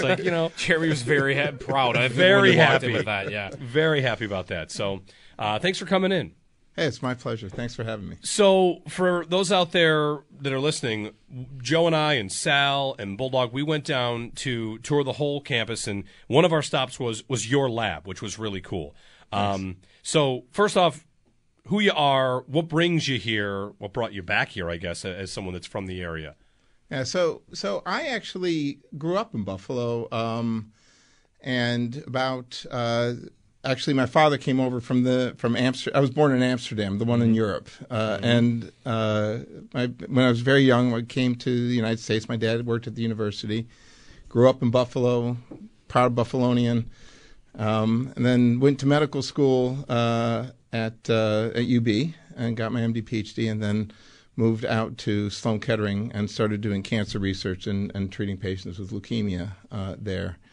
And I actually never thought I would leave Sloan Kettering. It's a behemoth of a cancer center. And then I was kind of called back to look at Roswell Park. And so I came to visit, and it was during COVID. And I got on campus, and first of all, it's a very impressive campus. And even though it's a quarter the size of a place like Sloan Kettering, it is a remarkable institution, and I was completely blown away by the resources, the research, the quality of medical care that occurs there. And, of course, I knew what a great place Roswell Park was. I never thought that I would be able to move this operation that I developed at such a big cancer center to a mid-sized cancer center like Roswell Park. And one of the great things about Roswell is the versatility. And so when I came, I said, we want to become a global destination site for cell therapy. And cell therapy is using your own immune system that we can re-educate to recognize cancer cells, and then use your immune cells that we manipulate in the laboratory and infuse them back into the patient. And these cells then find the cancer cells and kill them. Yeah. And so this actually works. And so we are very excited to make this the next step in cancer therapy, and for Roswell Park to be the epicenter of that. Right, and to understand how that all works, like it sounds like that the cancers, you find out you have a cancer, you have there's a big umbrella term for what you might have, but that there's a DNA for each one almost, and like what you're doing is weaponizing what the body already has, like kind of building up this this immune system the way that your cells respond to individually attack. Yeah, so the problem is that your immune system recognizes cells that are abnormal, infected with viruses or bacteria it recognizes, and it says that's not us, and it goes to kill it. But when the cancer crops up, the immune system looks at it and says, no, that looks okay to me. And so we take those cells out and we re-educate them genetically. So we engineer them so that when they go back into the body, they now see the cancer cells and say, that's a bad cell, and it goes and kills it. And, that took a mere 20 years for us to perfect. But we got it working, and we got it to work for several types of blood cancers, and it's now FDA approved for that. And now we take on the bigger challenge, which are solid tumors, and these are your prostate cancers, your colon cancers, your breast cancers, et cetera. And we really believe that we're kind of at the brink of getting this principle, this idea to work in those much more common cancers. And it's the question really is finding the right place and the right institution that will support it and that has all of the resources necessary to make that happen. And boy, Roswell Park is a place where we really can make this happen. Yeah, our tour, it was back in the fall, summer. We wore short sleeves. It was nice outside. I was definitely wearing short sleeves. It was sunny. It took us from the research to treatment to all the different elements. And I know that part of our partnership here, we're telling people to get screened. But a lot of people, I think, when we talk about Roswell on the air here, we're talking about like the 11-day power play. Hey, It benefits Roswell Park. And one of the things we were able to see is your lab. There's a sign outside of the 11-day power play. A lot of the funding for people that donate to that, this money does go directly into exactly what you're doing. Yeah, absolutely. And as I was telling you earlier before when we were off the air, the 11-day power play to me is the epitome of what Buffalo's about. If you ever really want to understand Buffalo and Western New York, is just look at these guys that year in, year out play 11-day long hockey games, all for cancer research. So I'm not just proud of Buffalo that and not surprised that an 11-day power play would be in a place like Buffalo. But it's also a great honor to have these men and women that put in this effort to be the beneficiary. And it kind of motivates us as investigators to make it worth their while and to be able to really tangibly show them this is where your money's going that you've raised, and this is what we're going to do for the people of Western New York when they get diagnosed with cancer. Yeah, I play in the community shift every year, and when we did the visit, we did the tour, on your floor especially, seeing like some of the equipment and whatnot, and the people too on like, what the 11-day power play is investing in. It definitely gives you that extra little bump to be raising money every year on the cell therapy. Like, you mentioned it took 20 years. What's the real, why? Like, what the value of it? Like, is it that the success rate is higher? Is it, side effect stuff? Like, I guess, why was it so important to get to where you guys have at least gotten so far with cellular therapy? Well, I think one of the things science is always very humbling, and every time you think you got something figured out, you got a cancer cell figured out, you find out that biology, always still trumps science for the time being, and so it's a bunch of steps, and the first step was to teach cells to re-educate them, and then the second step was to better understand what the tumor does to combat even that cell, and so it's gratifying that we got to where we are, and it's funny. I woke up one morning realizing that this approach that we developed at Sloan Kettering was now FDA approved, and it's obviously great to know. And then when you try to take the next step and say, all right, now we can cure all cancers, it turns out these cancers are smarter than we think they are, and so we have to outsmart them. And we're doing stuff that is really exciting. And one of the great things about Roswell is it gives us an opportunity to translate that technology. I think a lot of cancer research gets held up at the treating the mice stage, and there's a big chasm between what you do in the laboratory to being able to do that in the clinic and being able to potentially help our patients. And that's one of the things that Roswell, much more so than any other place that I've been to and that I've been recruited to, can combat. Because we have fundraising, because we have an institution that's supportive of it, it really makes it so much easier to do all these things. Speaking with Dr. Renier Brentjens of Roswell Park, and, as you mentioned these breakthroughs, it strikes me how there's got to be like a little push-pull. A breakthrough is obviously an incredible moment, but it's almost like you stand before this, well, now there's so much more to figure out. You get this great moment of discovery, but then, well, I got to discover a lot more now. Yeah, I figured I have job security. As soon as we got the first cancers, we got responses in the first cancers. There was an initial, somewhat naive thought, like, did I just succeed my way out of a job? And unfortunately, and I wish I did, but unfortunately, the complexity of it all means that there's still a lot of work to do. And I guess one of the things that I always used to say is, my wife has a job and I have a hobby, and it has to be that. I mean, you have to be passionate about what you learn, and you have to really cherish the victories that you have along the way. We learned a lot about Roswell and had our takeaways on our tour. What are some things that not enough people know about with regard to what happens there every day? The from start to finish, from diagnosis to treatment to post care. What's something that not enough people know about Roswell? I think that everyone that works there feels that they're part of a mission, and it helps that the entire Western New York community takes such pride, and rightfully so, in having a top tier institution such as Roswell Park. I think that what people are often surprised by is that every person that works there is dedicated to the mission and dedicated to our patients. And when you think about going to a doctor for a problem, you fix the problem, and then you go away.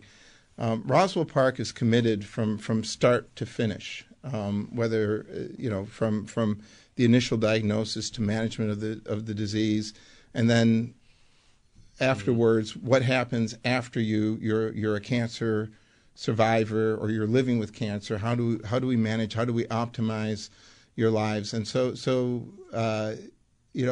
we are truly a comprehensive cancer center in every aspect of that phrase. Mm-hmm. And how much of, beyond even like whether it's the equipment or the facilities, just the people involved in the facilities in general and their dedication to all of this, to the mission that you just talked about, like how much of the investment is just the people involved? It all starts with the people, and because we are an institution like we are, we have researchers and scientists in the laboratory that just really work their butts off to get the funding, to do the work, to move the science forward. And then on the clinical side, you have some of the most compassionate people, and it's not just, it starts with the nurses. It starts with the people that maintain the facilities. It's such a level of unified commitment that is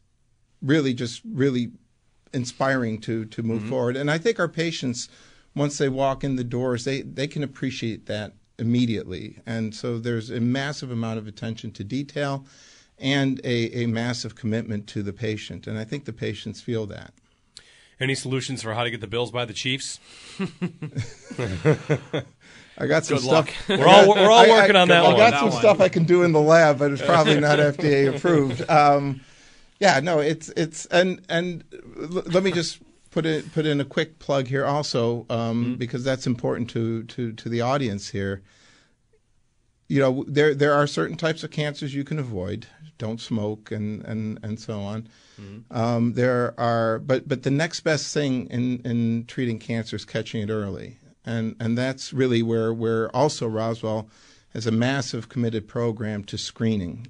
And guys, everybody knows the one traditional screening for prostate, and there hasn't been a sitcom or a male comedian that hasn't at some point in their careers made a joke about it. Yep.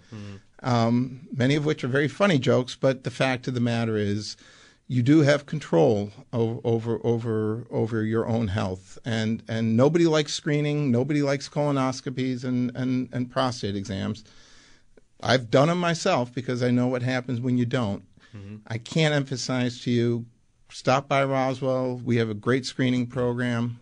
Get CAT scans if you're a smoker, if you're at risk for lung cancer. There are ways to survive this disease that you have control over. Yeah, it's funny, as you mentioned, like the jokes that people make. I was talking with a buddy about there's the annual joke made every year at March Madness about everyone gets a vasectomy in March Madness because that's when you sit around for. And I thought about that as normalizing the idea of like, all right, well, why don't we just all you turn 45, or if you're high risk, you do it at 40. Yeah. Prostate cancer screenings, colonoscopy. I know Bulldog had the colon cancer screening, colonoscopy. He talked about that on the air, told his story about all that. So just like I'm 44. I know I'm entering my screening era. If I could use the Taylor Swift, get into your era. This is my screenings era now. I know I've got to be smart about it, and then a lot of us listening out there have to do the same. Absolutely, and again, you do have control, and there's nothing that we enjoy more than being able to cure cancers, and the sooner we find them, the easier it is to cure it for us. And as a new dad too, like I know there's a lot of ways we tell people to just do it, like do it for yourself. I am one of those people that sometimes will put off a test because I'm afraid of what a result will be. No matter how stupid it is. Right. And I know that that's stupid. I know it. No, but I know it's normal too. A lot of people live like that. I mean, the same is with PSA screening. You're scared, and then the doctor doesn't. Yeah, I mean, I absolutely understand it, and it's not silly. I mean, I feel the same way, and I'm knee deep in the business of oncology. And you're right. At some point, you do. You look at your kids, and you want to be around for them, and you. There's nothing worse than if you say, like, oh, if only I would have gotten the colonoscopy done on time. Yeah. So, Dr. Renier Brentjens is joining us from Roswell Park. You can go to roswellpark.org/WGR. Of course, we've been telling you for a couple months how this partnership, we're trying to make sure that we get things taken care of in this department. Well, thanks for coming in. Yeah, thanks. Guys, I really appreciate taking the time. And you're welcome back to the lab. If you break anything in that lab, you bought it, and you don't want to know how much that stuff costs. Hands up. I'm not touching anything. Well, thanks very much, and we'll talk soon. Thanks, guys. I appreciate it. Back in a moment, Jeremy and Joe on WGR.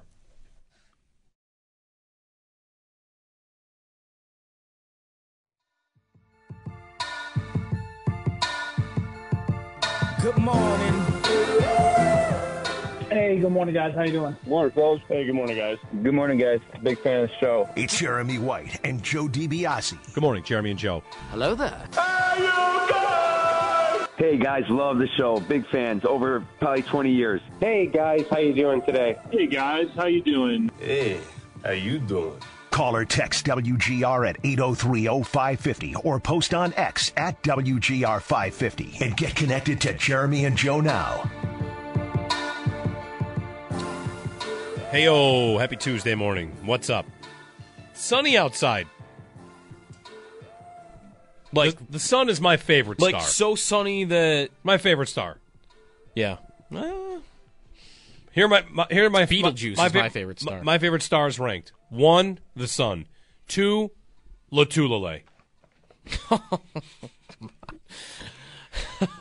Come on, you can't come up with a better one than that. Star Latulale, number 2. Bart Star. Bart Star, there you go. Star, the TV channel. Stars. Stars. What about everyone's favorite all-star, Rasmus Dahlin? There you go, All Stars. Star Wars. Yeah. Only certain ones, though.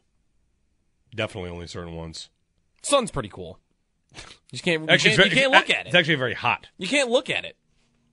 So, like, what? Fun fact that it's hot. Yeah, it's very hot. Yeah. Sun. 803-0550 if you want to join us about anything. It's on the table. What do we need? We need a stat of the day. We need. I'll get a stat of the day. It cannot be true. Are you ready for this? Go ahead.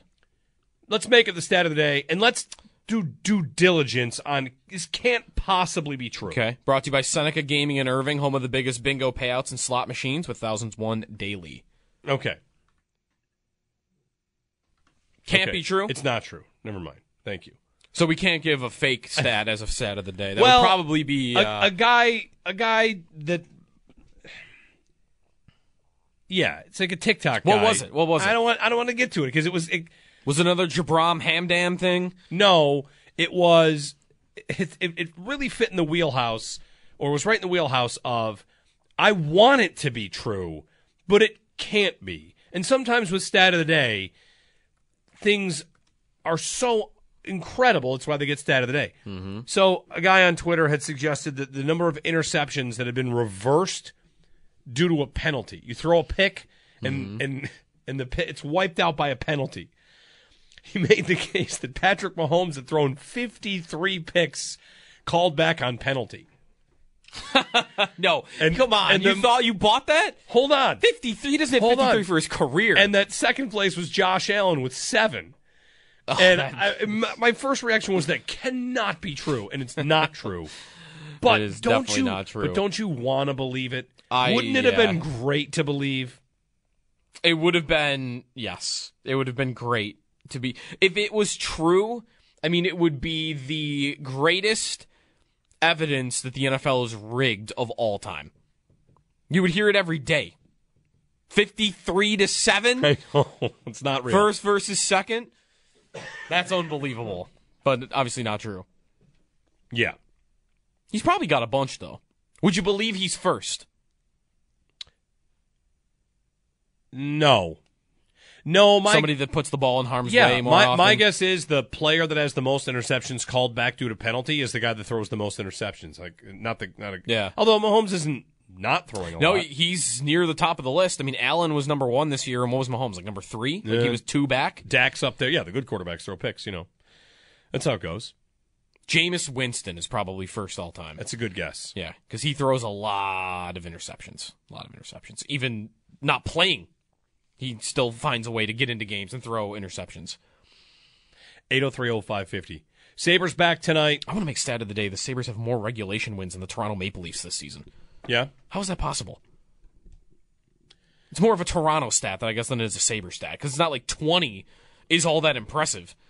They have 20 regulation wins. The Sabres do in 48 games this year. And they're 10 points out. Going into tonight. All right, that's one of the stats of the day. I've got another one. Longest tenured NHL coaches. Okay. First is going to be John Cooper for Tampa. Yep. Mike Sullivan for Pittsburgh. Got to be up there. Yep. How about... Man, there's so much movement for coaches. You've got number 1 and number 2. Jared Bednar of the Colorado Avalanche. He's number 3. Good. Man, everybody fires people. Like, Florida's been good, but no, they got Paul Maurice only a couple years ago, so he's not right. How high is Granato going to be on this list? I think that's maybe the exercise here. Granato right? is 7th. Wow, there are 6 coaches that have been with their teams longer than Don Granato. That's unbelievable. Cooper, Sullivan, Jared Bednar, Brindamore, Sheldon Keefe, and Lindy Ruff. That's it. That's the list. And I think Keefe and Ruff are the 2 guys right behind Granato if you look up like first coach fired odds. So, like those are the 3. Well, the others are, Tampa, Pittsburgh, Colorado, Carolina. Yeah. Although, Pittsburgh, he won a cup. Pittsburgh's pretty bad. Yeah, it's probably not his fault though. You want a Sabres conspiracy theory? Sure. Here's a small Sabres conspiracy theory. Okay. A small conspiracy theory is generally working against... Conspiracy is probably aggressive. Okay. There's one thing that Don Granato mentions a lot with us. Uh-huh. Consistently. Uh-huh. When he comes on, a thing that he will consistently mention is third pair defensemen and the significant drop-off that a team has between like the top 4 and the third pair. Yeah. He consistently will talk about that drop-off at third pair. So what's the conspiracy part of it? Like the Sabres went to the offseason and we thought like, man, they could really use some help on the blue line. Yeah. And theirs is just like everybody else's. I mean, the drop-off is... But those were the signings they made. It was, yes, that's right. It was to get better at the bottom end of your blue line so that you weren't asking Jacob Bryson to go play 18 minutes. And how's that going? I mean, they are giving up fewer goals, but we're not really attributing that to the blue line, are we? We're giving that to the goalie and the fact that they decided to play more defensive. In general, I just wonder if there's a little bit of a... And the penalty kill. He mentions that all the time because the number one thing we thought the Sabres were going to get this offseason was not upgrade their third. It was going to be some really reliable anchor of a top 4 would come in, and that never happened. Right. No, yeah, we were talking about a legitimate second pair defenseman for Owen Power. And it didn't happen. And Power, by the way, has done what this year? He's kind of like... He's regressed, I think. Stagnated at best. Or, that. And their third pair, I mean, is it any better? Really, actually, if their third pair has gotten any better, bottom 4, it's Ryan Johnson. Right. It's the kid. It's not the 2 veterans that they brought in. And those were like, part of me wants to be like, congratulations on the applause of, you convinced Eric Johnson to come to the Buffalo Sabres. Stanley Cup winner, veteran guy, okay. Would he have I guess he'd have a job in the league. Didn't Friedman say a couple weeks ago, there'll be options for the Sabres with Eric Johnson? I guess someone else would have signed him. But, man, anyone that they can I get anyone they bring in from outside of the organization that's like actually moves the meter in any real legitimate way? I want to give you one. This isn't the actual conspiracy. A part of this.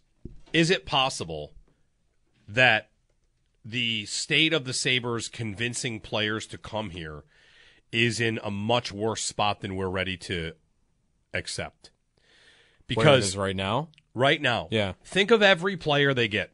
Yeah. Every single one, there's a connection. While you think maybe, why do they only trade for players that Granato has coached or knows? It might be everybody that they want to bring in or sign or trade. They need a little bit of convincing.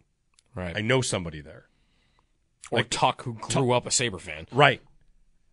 Yeah. It makes me wonder, in free agency, we say, well, Connor Clifton and Eric Johnson and Johnson had a connection to Okposo, remember? They known each other since they were like kids. Right. And, there's going to be a lot of connections. But the point simply is, what if the Sabres are in free agency in these last couple of years are making calls and have nowhere to go? Or are making calls to trade for guys and they're on every no-trade list. Jacob Chikrin says, I'm not playing for you. You are Are you kidding? Right, wouldn't you be on 90% of no-trade lists? Yeah. And UFAs are going to say no. Yeah, that player poll about the worst places to play, the players reported it was gloomy, and it didn't feel like the NHL. Which is something that guys who have played here have said. Didn't Robin Lehner make a comment once? Well, Robin Lehner made a comment about there being a dark cloud in the arena. We feel it. Yeah. I feel it in the stands. The players got to feel that too. And that probably, if people wonder about attitude or that sometimes can come from that. I mean, O'Reilly wasn't a bad player. He had produced, but he said, paraphrasing, that it sucked the life out of him. O'Reilly says that. Leonard says that. I don't know what Eichel or Reinhart would say behind the scenes, but all these guys have gone elsewhere. And what are they telling their teammates and what are they telling others in the league about playing here? I mean, you can't be thinking they're getting positive reviews behind the scenes from other players who are all hanging out and working out together in the summer. And that's what makes this season so, I think, crushing. Because last year, the way they played, they were starting to turn it around. It really felt like you could start to shed that. Yeah. Maybe they could make that go away. Maybe they can reset the organization. Kevin Adams and Don Granato had done a good job of reconnecting with the fans and playing exciting style and getting close and giving us a playoff chase. Yeah. When Levi showed up and started winning games, Joe, that's probably the most electric Sabres fans have felt about the franchise in a decade. They were in it, and they had this young guy, and he was cool. Everything was back. And this season has really been a blow to that. All that you said about, Eichel, Reinhart, Leonard, all that could have been, if they were in Detroit's spot right now, we would not even talk about it, all that stuff. It'd be, hey, they're right where they're supposed to be. They're supposed to be where Detroit is. Mm-hmm. Which is, maybe they make it, maybe they don't. But they don't have the 10 years of Detroit history before that. Detroit, I guess, hasn't made it in a while either. They're in a long drought, too. But if the Sabres are having the season Detroit is having, they are tied for the second wild card spot, tied for the first wild card spot, right, and 1 point behind Tampa. If the Sabres were having the Red Wings season, we would be over the moon. Yep. Not even, hey, maybe they can make a run and get in it. Like last year was, can they climb? Have the Sabres? This is a tough question. I don't think they've ever been in a spot. Since what? Since the 10-game win streak? Yes. When's the last time they were in a spot? Because last year's team, correct me if I'm wrong, find this. I don't think last year they ever got into a spot. They had multiple games to get into a spot and never did, and ultimately finished one point back. Yeah, I'll check this. When's the last time they were in an actual spot past December 10th? Yeah, because I tested you the other day on how far out they were at this exact same time last year, and they were 1 point out. So did they ever win a game to get into a spot? I don't think they ever did. I don't remember coming in here the next morning and being like, here we go, they're in a playoff spot. Yeah. And it wasn't Last year was a constant teetering just on the edge, and I don't think they might have gotten tied for a spot and out on the tiebreaker. Yeah, I'm going through February now. They got to within 1 point, and then I'm a week later, and they're kind of dropping back. They're 3 points out. They're 5 points out. They might have bad February, I guess. February 1st, they're not in a spot. Yeah, I don't know when they would have last been in one. And that all this is it's a dark and depressing type of thought that I'm having, which is, how do you dig out of that? How do you dig out of... Last year was the way to do it. There's no... how many players in the league even remember them in the playoffs? How many players in the league remember them being good? Sometimes I'll joke about, they need to change the logo and change the jersey. And, I only half kidding there. Because I think when players around the NHL look at that uniform, what do they think of? They think of that gloominess that they responded to in the poll. And I don't know how you win over... You got to bring talent in. I don't know how you win over talented people to come here and feel like you're a real team in the NHL without... I mean, they got to show everybody first, right? They're not going to get the benefit of the doubt from anybody until they either make it or, as you mentioned, they've got a connection. Maybe there's such a connection with Rod Brindamore that he can be the guy that changes all this. But that's where I'm at. I just don't have confidence. One, that the GM will pull the trigger on trades or free agent signings that need to happen like that. Or the alternative, which might be worse, is you can't convince people to come here. You might have offered the Coyotes the most, and Chychrun said no. That's worse. Right. That's worse than if they didn't offer enough to me. Yeah. Means you're playing with not a full deck. Not in terms of not intelligently, but you don't have the cards to play. And then your only way out of it is you better cross your fingers and hope that 6 of these prospects turn into great players, or else you're stuck again. Well, more than the prospects turning into great players, what you really need is the guys you've signed to long-term extensions to be worth it. Because as soon as you find a guy that wants to be here, what have you done? You've given him 7 years. It's not good. All those they were starting to win fans back too. Oh, right? Big time. The attendance was growing, and the season ticket base was slowly going back up. And this year has been have they undone all that? I don't know about undone, but this year's been a massive blow. It's really been it's tough. I'm going through last year. In terms of past the new year, they were never in a spot. And Matthew Fairburn had a piece at The Athletic about injuries, because the Sabres have had injuries this year. You know where they stand on injuries in league wide? No, average. On games lost, on wins above replacement lost, on all of it, average. They've not been more, it's not like they're the most ravaged team. And one of those injuries, by the way, was Jack Quinn, which they knew about coming into the season and didn't do anything to replace it other than, hope Zach Benson could step in and do that, which they're going to do that again now. Did they think that Victor Olofsson was hanging around, was going to give them 20 goals again? Victor Olofsson. Be that replacement? And that is just I forget he's on the team. It is... I can't believe I just remembered he's on the team. It is consistently amazing to remember that Victor Olofsson is on this team. That he's still here. Yep. 803-0550. CJ will get a call from you on the other side. Get back to some Bills and some, wide receiver train chatter. Get some more ideas out there. Always good to do that. Our wide receiver idea of the day today was Laviska Shenault, courtesy of Chris Trapasso. Mm-hmm. There might have been 1 point just to wrap up this on the Sabres from last year. They were in a spot one day. Were they tied or actually in it? They were they were in the spot. They had the same amount of points, but they had a higher points percentage. Actually, they had the exact same points percentage. So we're going to a fourth tiebreaker. Either way. Oh, I want you to do the tiebreaker, Joe. It's important. All right. The tiebreaker was regulation wins. Regulation wins was tied also. The same amount of games played, points. Regulation wins. They had more regulation overtime wins than Detroit. One day, February 24th last year. We'll always have that. They were in a spot. They were kind of tied for it. That was after Craig Anderson had a 50-save game against the Panthers. They were in a spot for one day. Mark your calendar. Let's celebrate that. February 24th. Yes. Can they get back in a spot by February 24th? Probably not. 803-0550, 1-888-550-2550. Stefan wrote in, wasn't there a game in February last year? Craig Anderson goalied the Panthers, and we were in a spot for a night.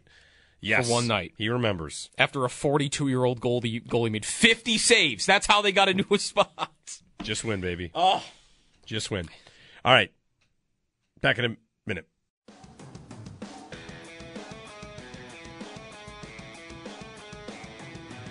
More interested about, okay, what can I do to help this team win, more so than anything else. And that's the only thing that matters to me. So whether Kevin's calling it, I'm calling it, to me, the most important thing is us as a team. If Kevin's calling, what can I do? I can do my job to as high of ability as humanly possible. I can get Deshaun ready to play each and every week and get our room ready to play each and every week because we got a great room. And I'm sure we'll add to that, and then I can help develop a game plan that's going to help us be multiple, attack a defense in different ways, be aggressive, elite in what we do. And that's the most important thing to me, just doing that to make sure if I'm in that role, hey, I'm going to do that at an extremely high level. All right. That's Ken Dorsey at his press conference in Cleveland. He's the new offensive coordinator. Good. He also said, from everything I've heard about Deshaun Watson, he's a real quality human being. Yikes. Tough one. I was going to say this.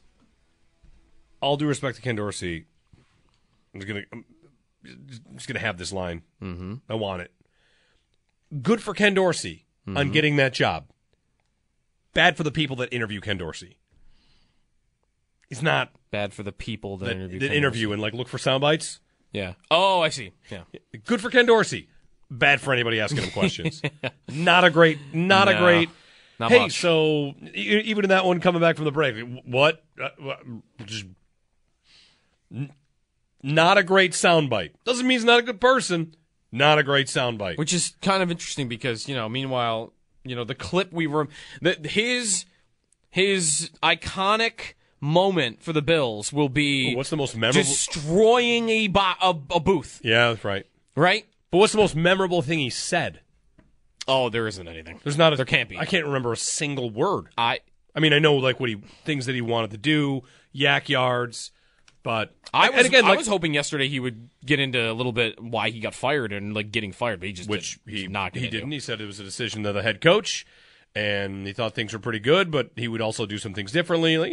Again, not a bad guy, but yeah, what is the most interesting thing? He is a bad soundbite, a real bad press conference. All right, didn't he call James Cook something like a feature back RB1? That's maybe the most that I can ever remember. Didn't he? I think he was the first person that called James Cook like a feature back, 3 down back. Did he even compare him to someone? Maybe. Again, I'm trying to remember a Ken Dorsey soundbite from August, which he said a million words that meant nothing in between. That's CJ in Buffalo. Hey, CJ. Hey, guys. Hey, I know it's the off season. Me and some of the guys have been playing with the top 2, the most important things you would get for each team in the AFC East other than the Bills. And what would your 2 primary goals be if you were a GM or owner of those teams? And this doesn't include the draft. It's just players that you can trade for or are available free agent wise. And I'll just give you mine real quick. And I just really wanted to see what you guys thought you would do for each team. But Derrick Henry or Justin Fields for Miami. If you can't get Fields, you would try to get Trey Lance. The Patriots, you would trade for either Khalil Mack and Higgins if you could. This is just to win the AFC East now. And for the Jets, Devontae Adams and anybody for the offensive line. So you're asking me if I was these teams, what would I do to try and win the division? If you had your 2 primary options. Yeah. Yeah, okay, so let me hit on one that you just had.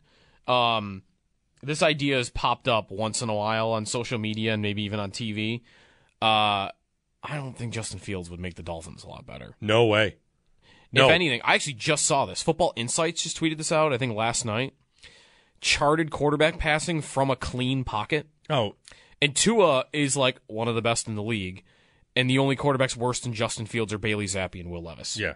He's one of the worst from a clean pocket in football. No, I like Justin Fields for a team with playmakers that he can freelance. And Miami's offense is not a freelancing offense. Right. I like him although I don't know exactly what's going to happen in Atlanta's offense. I've been saying Justin Fields for Atlanta.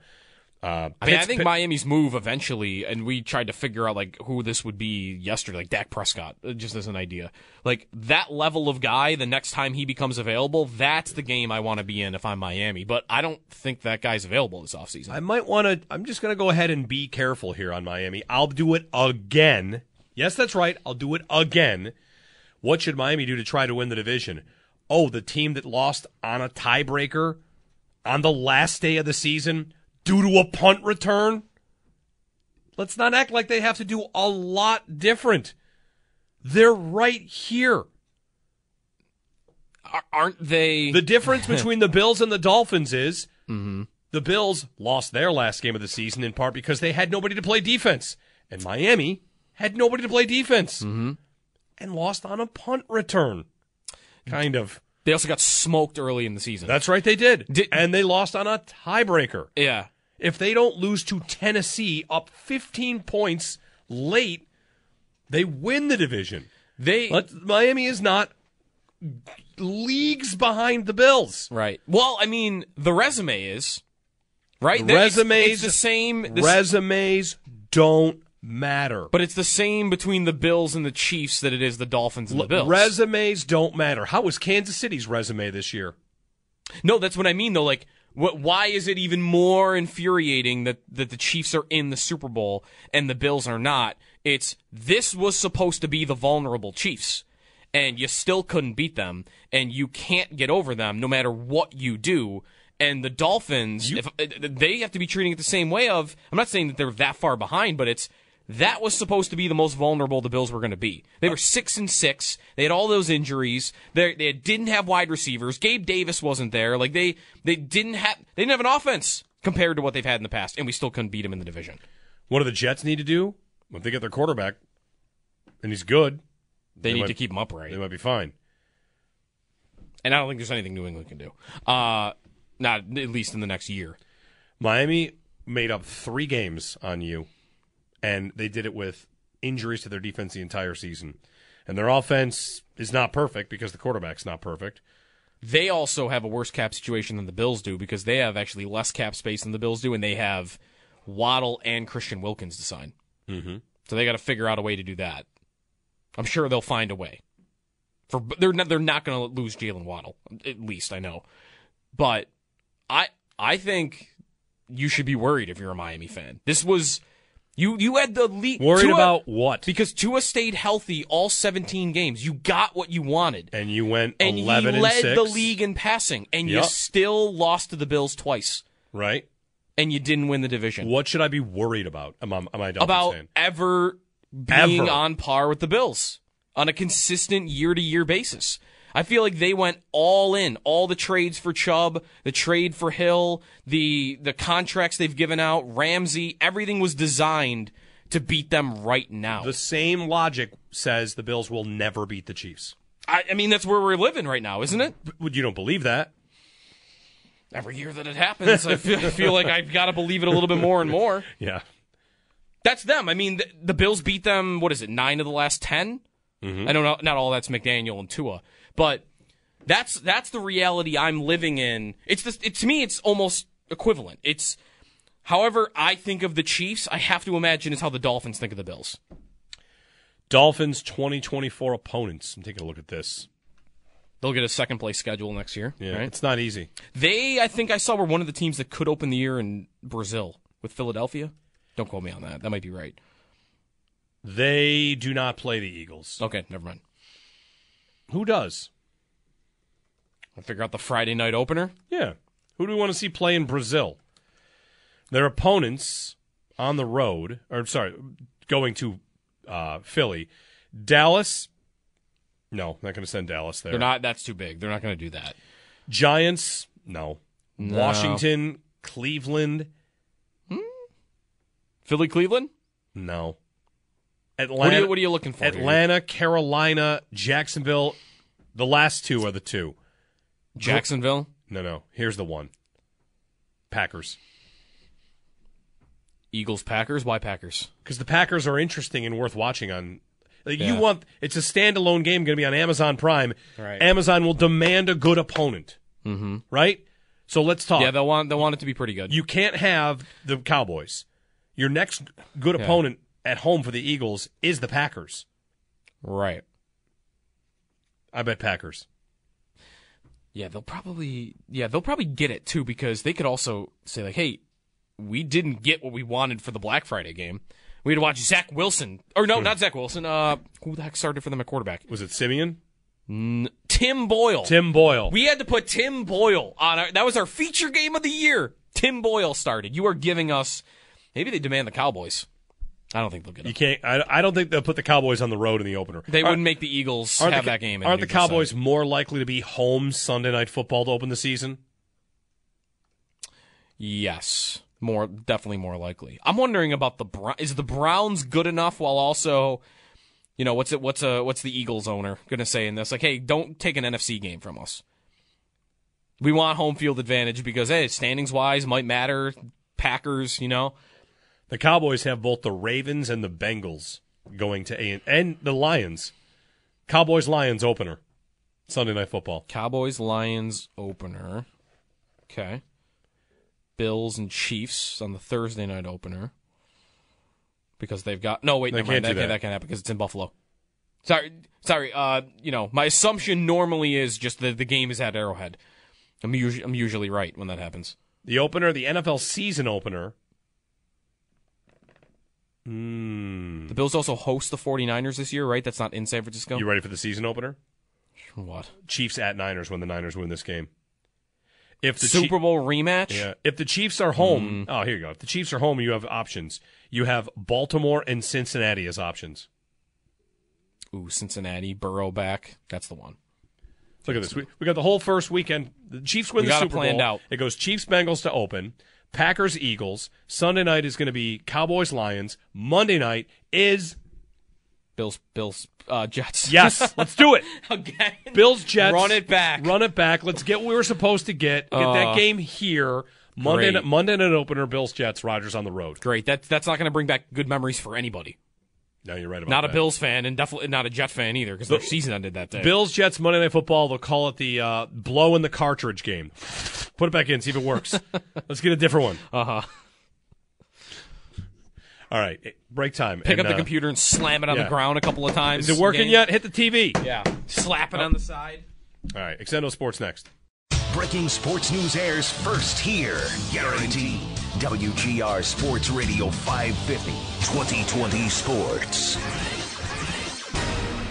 Extendo Sports. Did you see the NBA will be having an LED court? Yes. For All-Star Weekend this Saturday? Yes. Court will be able to show live replays and other video content as well as real-time game stats and player tracking on the court itself. That's pretty cool. I wonder how it's going to look, though. We'll see. Replays during the game on the court seems like stupid. I've got one for you I want to ask you about. You've not been to the Waste Management Open, have you? No. But you want to. I want to. Justin I almost made it happen a couple years ago. But no. Justin Ray, who covers golf, The Athletic, he wrote on Twitter yesterday, when you work in golf TV, you spend a lot of time on golf carts going through the production trailer and the set. There's no cart ride more entertaining all year than the one after the show, Saturday at TPC Scottsdale. Incredible people watching experience. And then he wrote, the man in the head-to-toe Elmo costume shotgunning a Coors Light at 7:30 a.m. has a different disposition 11 hours later. And I also saw stats on the number of drinks they served at the stadium on 16. Stadium's whole, yeah. It's like 4 million drinks. Wow. I mean, half of those... That can't be right. Half of those end up on the course when someone hits a hole-in-one, right? Don't they, all throw their drinks on the course? Yeah, that's true. Or they throw them up in the air or whatever they do. 4 million over the weekend? Yeah. That's 1 million drinks per day on one hole. Nuts. That is the hole, by the way. If I ever go... I mean, that's 16? the one. That's the one you want to go Okay, here we go. This is from 2022. Okay. They expected 750,000 servings of beer alone. That might have been that day. Okay. Yeah, it seems like a good time. How about just looking up some details about this weekend for that tournament? Victor Hovland and Xander Schauffele both withdrew. That's not good. Those are two. I mean, you're already lacking for some guys like Rahm. If Xander Schauffele's not going to go, who's going to miss important putts? Sorry. What did he do? I bet him once and he missed some putts. Perfect time for Ludvig Åberg to take over the sport. Here he comes. Swedish Tiger. He's good. Yes, he's very good. You know, I watch all these guys play golf, and I think all I ask for in my life, Joe, all I want is to be as good at golf as Wyndham Clark is. I don't even have to make money from it. I just want to be good at golf, better than I am. Is that asking so much? Yeah. I'll use my powers for good. Just let me be as good at golf as Victor Hovland. It's like one of the 10 best golfers in the world. Come on, why not? Why can't I just have that? I won't. You're saying you would be okay with you have those powers, but you're not allowed to use them to make millions anywhere competitively. Sure. Yeah, I could only play for. This is a great question. I could no longer play in tournaments with friends. I would just. Well, no, you wouldn't even be allowed. It'd be like the 10-year-old who's 180 pounds and 6'3" because you know he just runs through everybody. It's not even fun for anybody. What about if it's a tournament for not money? Like if you're just playing for fun. What's it for if you're not competing? You know. Exactly. There's a new golf rule in Erie County, isn't there? That came out yesterday. Did you see this? A new rule in Erie County. There's like a 9-hole rule. It's going to make it tougher for 9 holes. A couple of the local muni courses, they have league nights, and they've dropped them from 18 holes to 9 because leagues have been taking over those courses that are public courses. Yep. It was just a couple of muni courses. Yep. Gotcha. All right. Extra Point Show, One Bills Live. Chris Trapasso's back on. He's tweeting it just moments ago. He's back on One Bills Live. And they'll talk with Doug Farrar on wide receiver prospects. I'll be listening. Getting closer. How many days? We're inside 70, 79? 79. 79 days. Reuben Brown? Yeah, we're outside of receivers now. I don't think a receiver's more 79. I bet Reuben Brown could have caught a touchdown if they threw it to him. Was Tommy Doyle 79 when he caught that pass against the Patriots? Tommy Doyle. Good guy, that Tommy Doyle. All right. Talk tomorrow. Go Sabres, and we'll wait to see what the Dallas dog is. Hot dog of the night at KeyBank Center. You're going tonight, right? I'm going. All right. I'm going to guess barbecue sauce and onion rings. Good luck on the dog and on the game.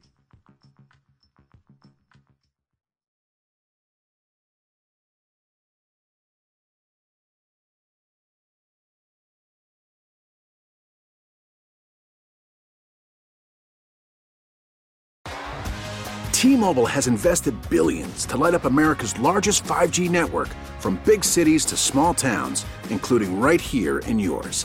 And great coverage is just the beginning. Right now, families and small businesses can save up to 20% versus AT&T and Verizon when they switch. Visit your local T-Mobile store today.